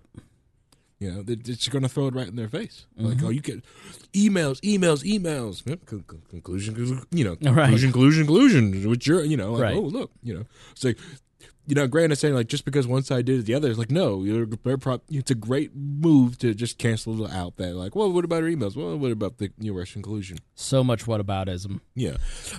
But the thing is that when you come to Democrats, it's like, well, why aren't you mad at your own party? When you found out that Hillary should have been the candidate, she lost the primary, she lost it. She didn't almost lose; she did lose it. She lost it. She lost it. She shouldn't have been. She shouldn't have been. And there's all these other, and there's also these very vague breaking of rules for debates. This seems like this should be this is what you should be focusing on. Not the guy who you want. You could, go ahead, get someone, work on someone, and beat them in the next election. Why are you focusing so hard right here then? Right. You're just ignoring it. Now, can you look at two things at the same time? Sure, but I just don't feel that you're looking at the other. All right, so we need to start wrapping up. Go ahead. You start. With this whole Russia thing. Russia. But, it keeps popping up into all the feeds, and I think when this whole nerve agent attack thing finally gets all wrapped up, we find out what the real heck is going on. All I know, it's a very scary world out there with if Russia really did this nerve agent attack, and with the the CIA being shake up and bringing up someone who's like culpable and torture, so that's old school people being brought up and these old boomers are still alive. It's like it's the 80s again right now, and I'm thinking about bringing out the get my Ferrari and my white suit back up and right, and getting everything ready, get ahead of the curve. Other than that, I'll get a shout out to I'm probably going to more Russia stuff tomorrow on Low-Key Wall. I've got some other stories that Escalaja gave us out there, so we'll probably talk about a lot of those. Friday, hey, I'm healthy again, so Liberty Chill at Triton again. I'll be back out there. I will probably, I'll be there. We'll probably IRL stream if I can get some tea time. Also, when it comes to getting out there, going the other candidates, I want you to say that Paul Copeland has taken that process out of my hands, and he's process owning, and he's owning the new process. He did a lot of good work 2 weeks ago before I got whole sick, and he's done a lot of work at it. He's done some really good work on it. He has, and I've emailed everybody that's emailed me about starting a Liberty and Chill in their area. And we'll be back with you soon. And, excited to get that off the ground. We've got a lot of cool things going on, and we want you to be a part of it. We not only build this because we love doing it. Like, the reason we do this podcast is that we enjoy it. Mm-hmm. And we enjoy talking with each other and hanging out and, it's the glue of our friendship group. Yep. The second reason we love doing it is because we get to talk to listeners, and we get to become friends with you guys. Mm-hmm. And it has enriched both of our lives, because we've been able to befriend so many of you listeners. So don't be shy. Join the Facebook groups. Don't join the Discord channels. Mm-hmm. Let's pal around a little bit. Yeah. If you guys see me in a chat room and we're talking away, do not be shy. Jump in the voice chat. Come talk to us. Yeah. Even if you don't want to say anything, you want to inject a few words. We had several different people. I'm not going to say their names here on the podcast. I don't know if they're, Paul Copeland. Up and up, not Paul. Christy Avery. Not Christy.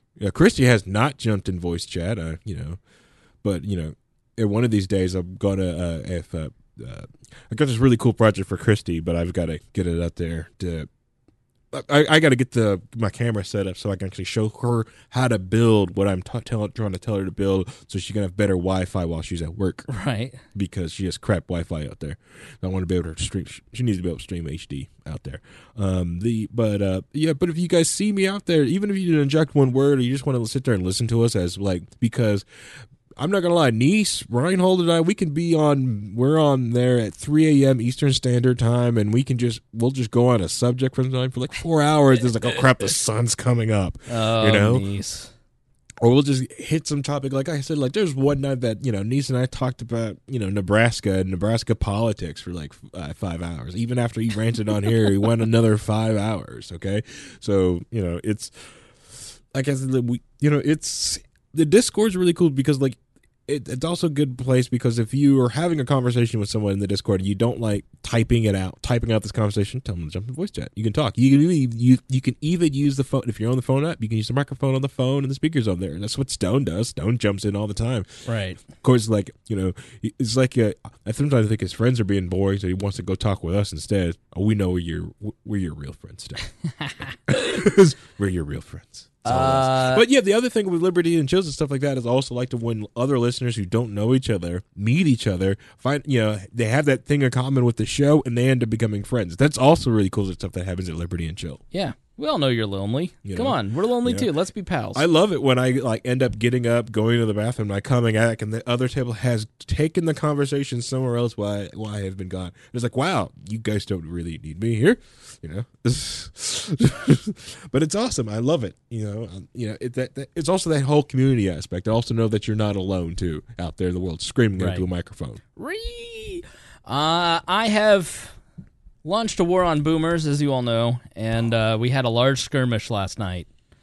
We were going to do this as a topic, but it's too big and too complicated. Boomers. So, as you know, we have a great podcast called The Boss Hog of Liberty, and it is run by Jeremiah Morrill and Dakota Davis and Cade Coger. They were on last week, and There is a statue, a doughboy statue, a World War I soldier statue. It's like in the park, and it's kind of offset in the woods. It's been vandalized. The lights don't work. And so two nonprofits raised money to relocate this statue and build a veterans museum. Well, the boomers in town have lost their mind, and they are going crazy about it. And they are screeching. They had signs professionally printed because this isn't what the veterans would have wanted. They placed it there for a reason. And if we move it, it's disrespecting veterans. Okay, they're moving it in the same park, and they're adding like a full display.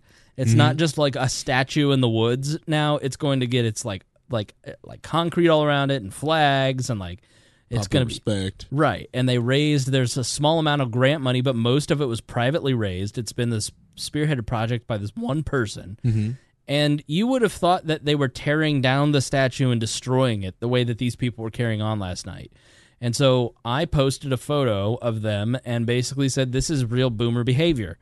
Like, do you not have poor people in your town that you can feed and clothe? Do you not have victims of domestic violence that you can save? Are there not sex slaves that you can rescue from trafficking in your town? Meth, heroin. Do the police in your department need things? Do they need money raised? Like, those are real issues. The moving of a statue is not an issue.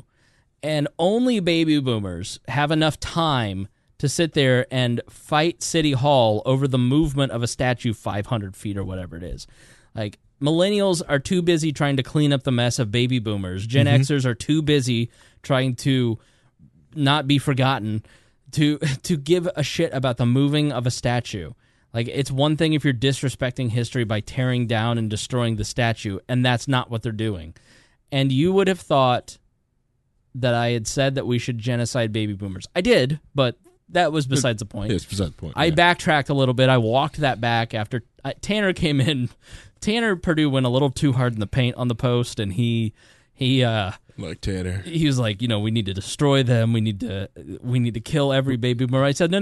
Burn it if we have to. Yeah. Let's just round these people up and deport them because they're not participating in their society. All I'm saying is put them in some sort of camp. Yes. Exactly right. Old camp. Mm-hmm. So if you want to read through the post, it's pretty funny, and they really take me to task. And some of the boomer anger is very funny. I'll put it in the show notes. You can go and like that. And we'll have full coverage of the Doughboy taking place and the boomer arguments and my nuking of Newcastle on the Boss Hog of Liberty. I will not be there, but they will be talking about it. So make sure you check that out Thursday night after you've watched the live stream of We Are Libertarians.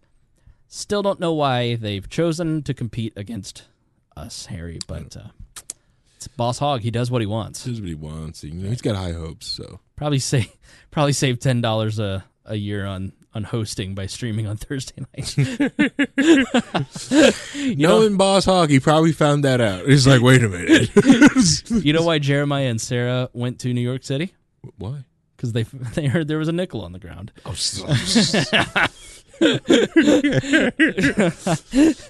very good. Thank you all for joining us. Thank you, Brandon Luke, Christy Avery, Jason Doolittle, and Craig DaCosta for being our $100 a month subscribers. You guys are awesome. And again, please support the show financially. I'm going to be more direct about asking that because now is the time that we need your support. We're going to see the dwindling. We've already seen the dwindling organic growth, but we need to build systems that are going to support our community on our own platforms instead of driving people to other places. So, and that takes resources. That takes, $100 software here or a $500 license here or an added hosting bill here. So every dollar that you send me, I end up spending on We Are Libertarians. I spend way too much on all this, but that's what happens when you're trying to build your dream. So thank you for joining us here on this episode of We Are Libertarians. Harry, thank you for being here. Nice to see you again. I missed you. Missed you too. It's been too long. All right, well, now get out. All right, thanks. We'll see you. We'll see you all. I am interviewing apparently there's a new social network out there called Minds.com, and Minds as in your brain. And I know my Hoosier accent says minz.com, but it's Minds. So you're probably making a Minds account? So I'm going to go check that out. I'm interviewing the founder of that tomorrow, and that will be Thursday's show. And we're just going to talk a lot about what we talked about tonight, and I'm going to talk to somebody who's trying to solve that problem. So, all right, thanks for joining us here on this episode of We're Libertarians. We love you, and we will see you on Friday. Thank you for listening to the We're Libertarians Network. Get our other shows at We'reLibertarians.com.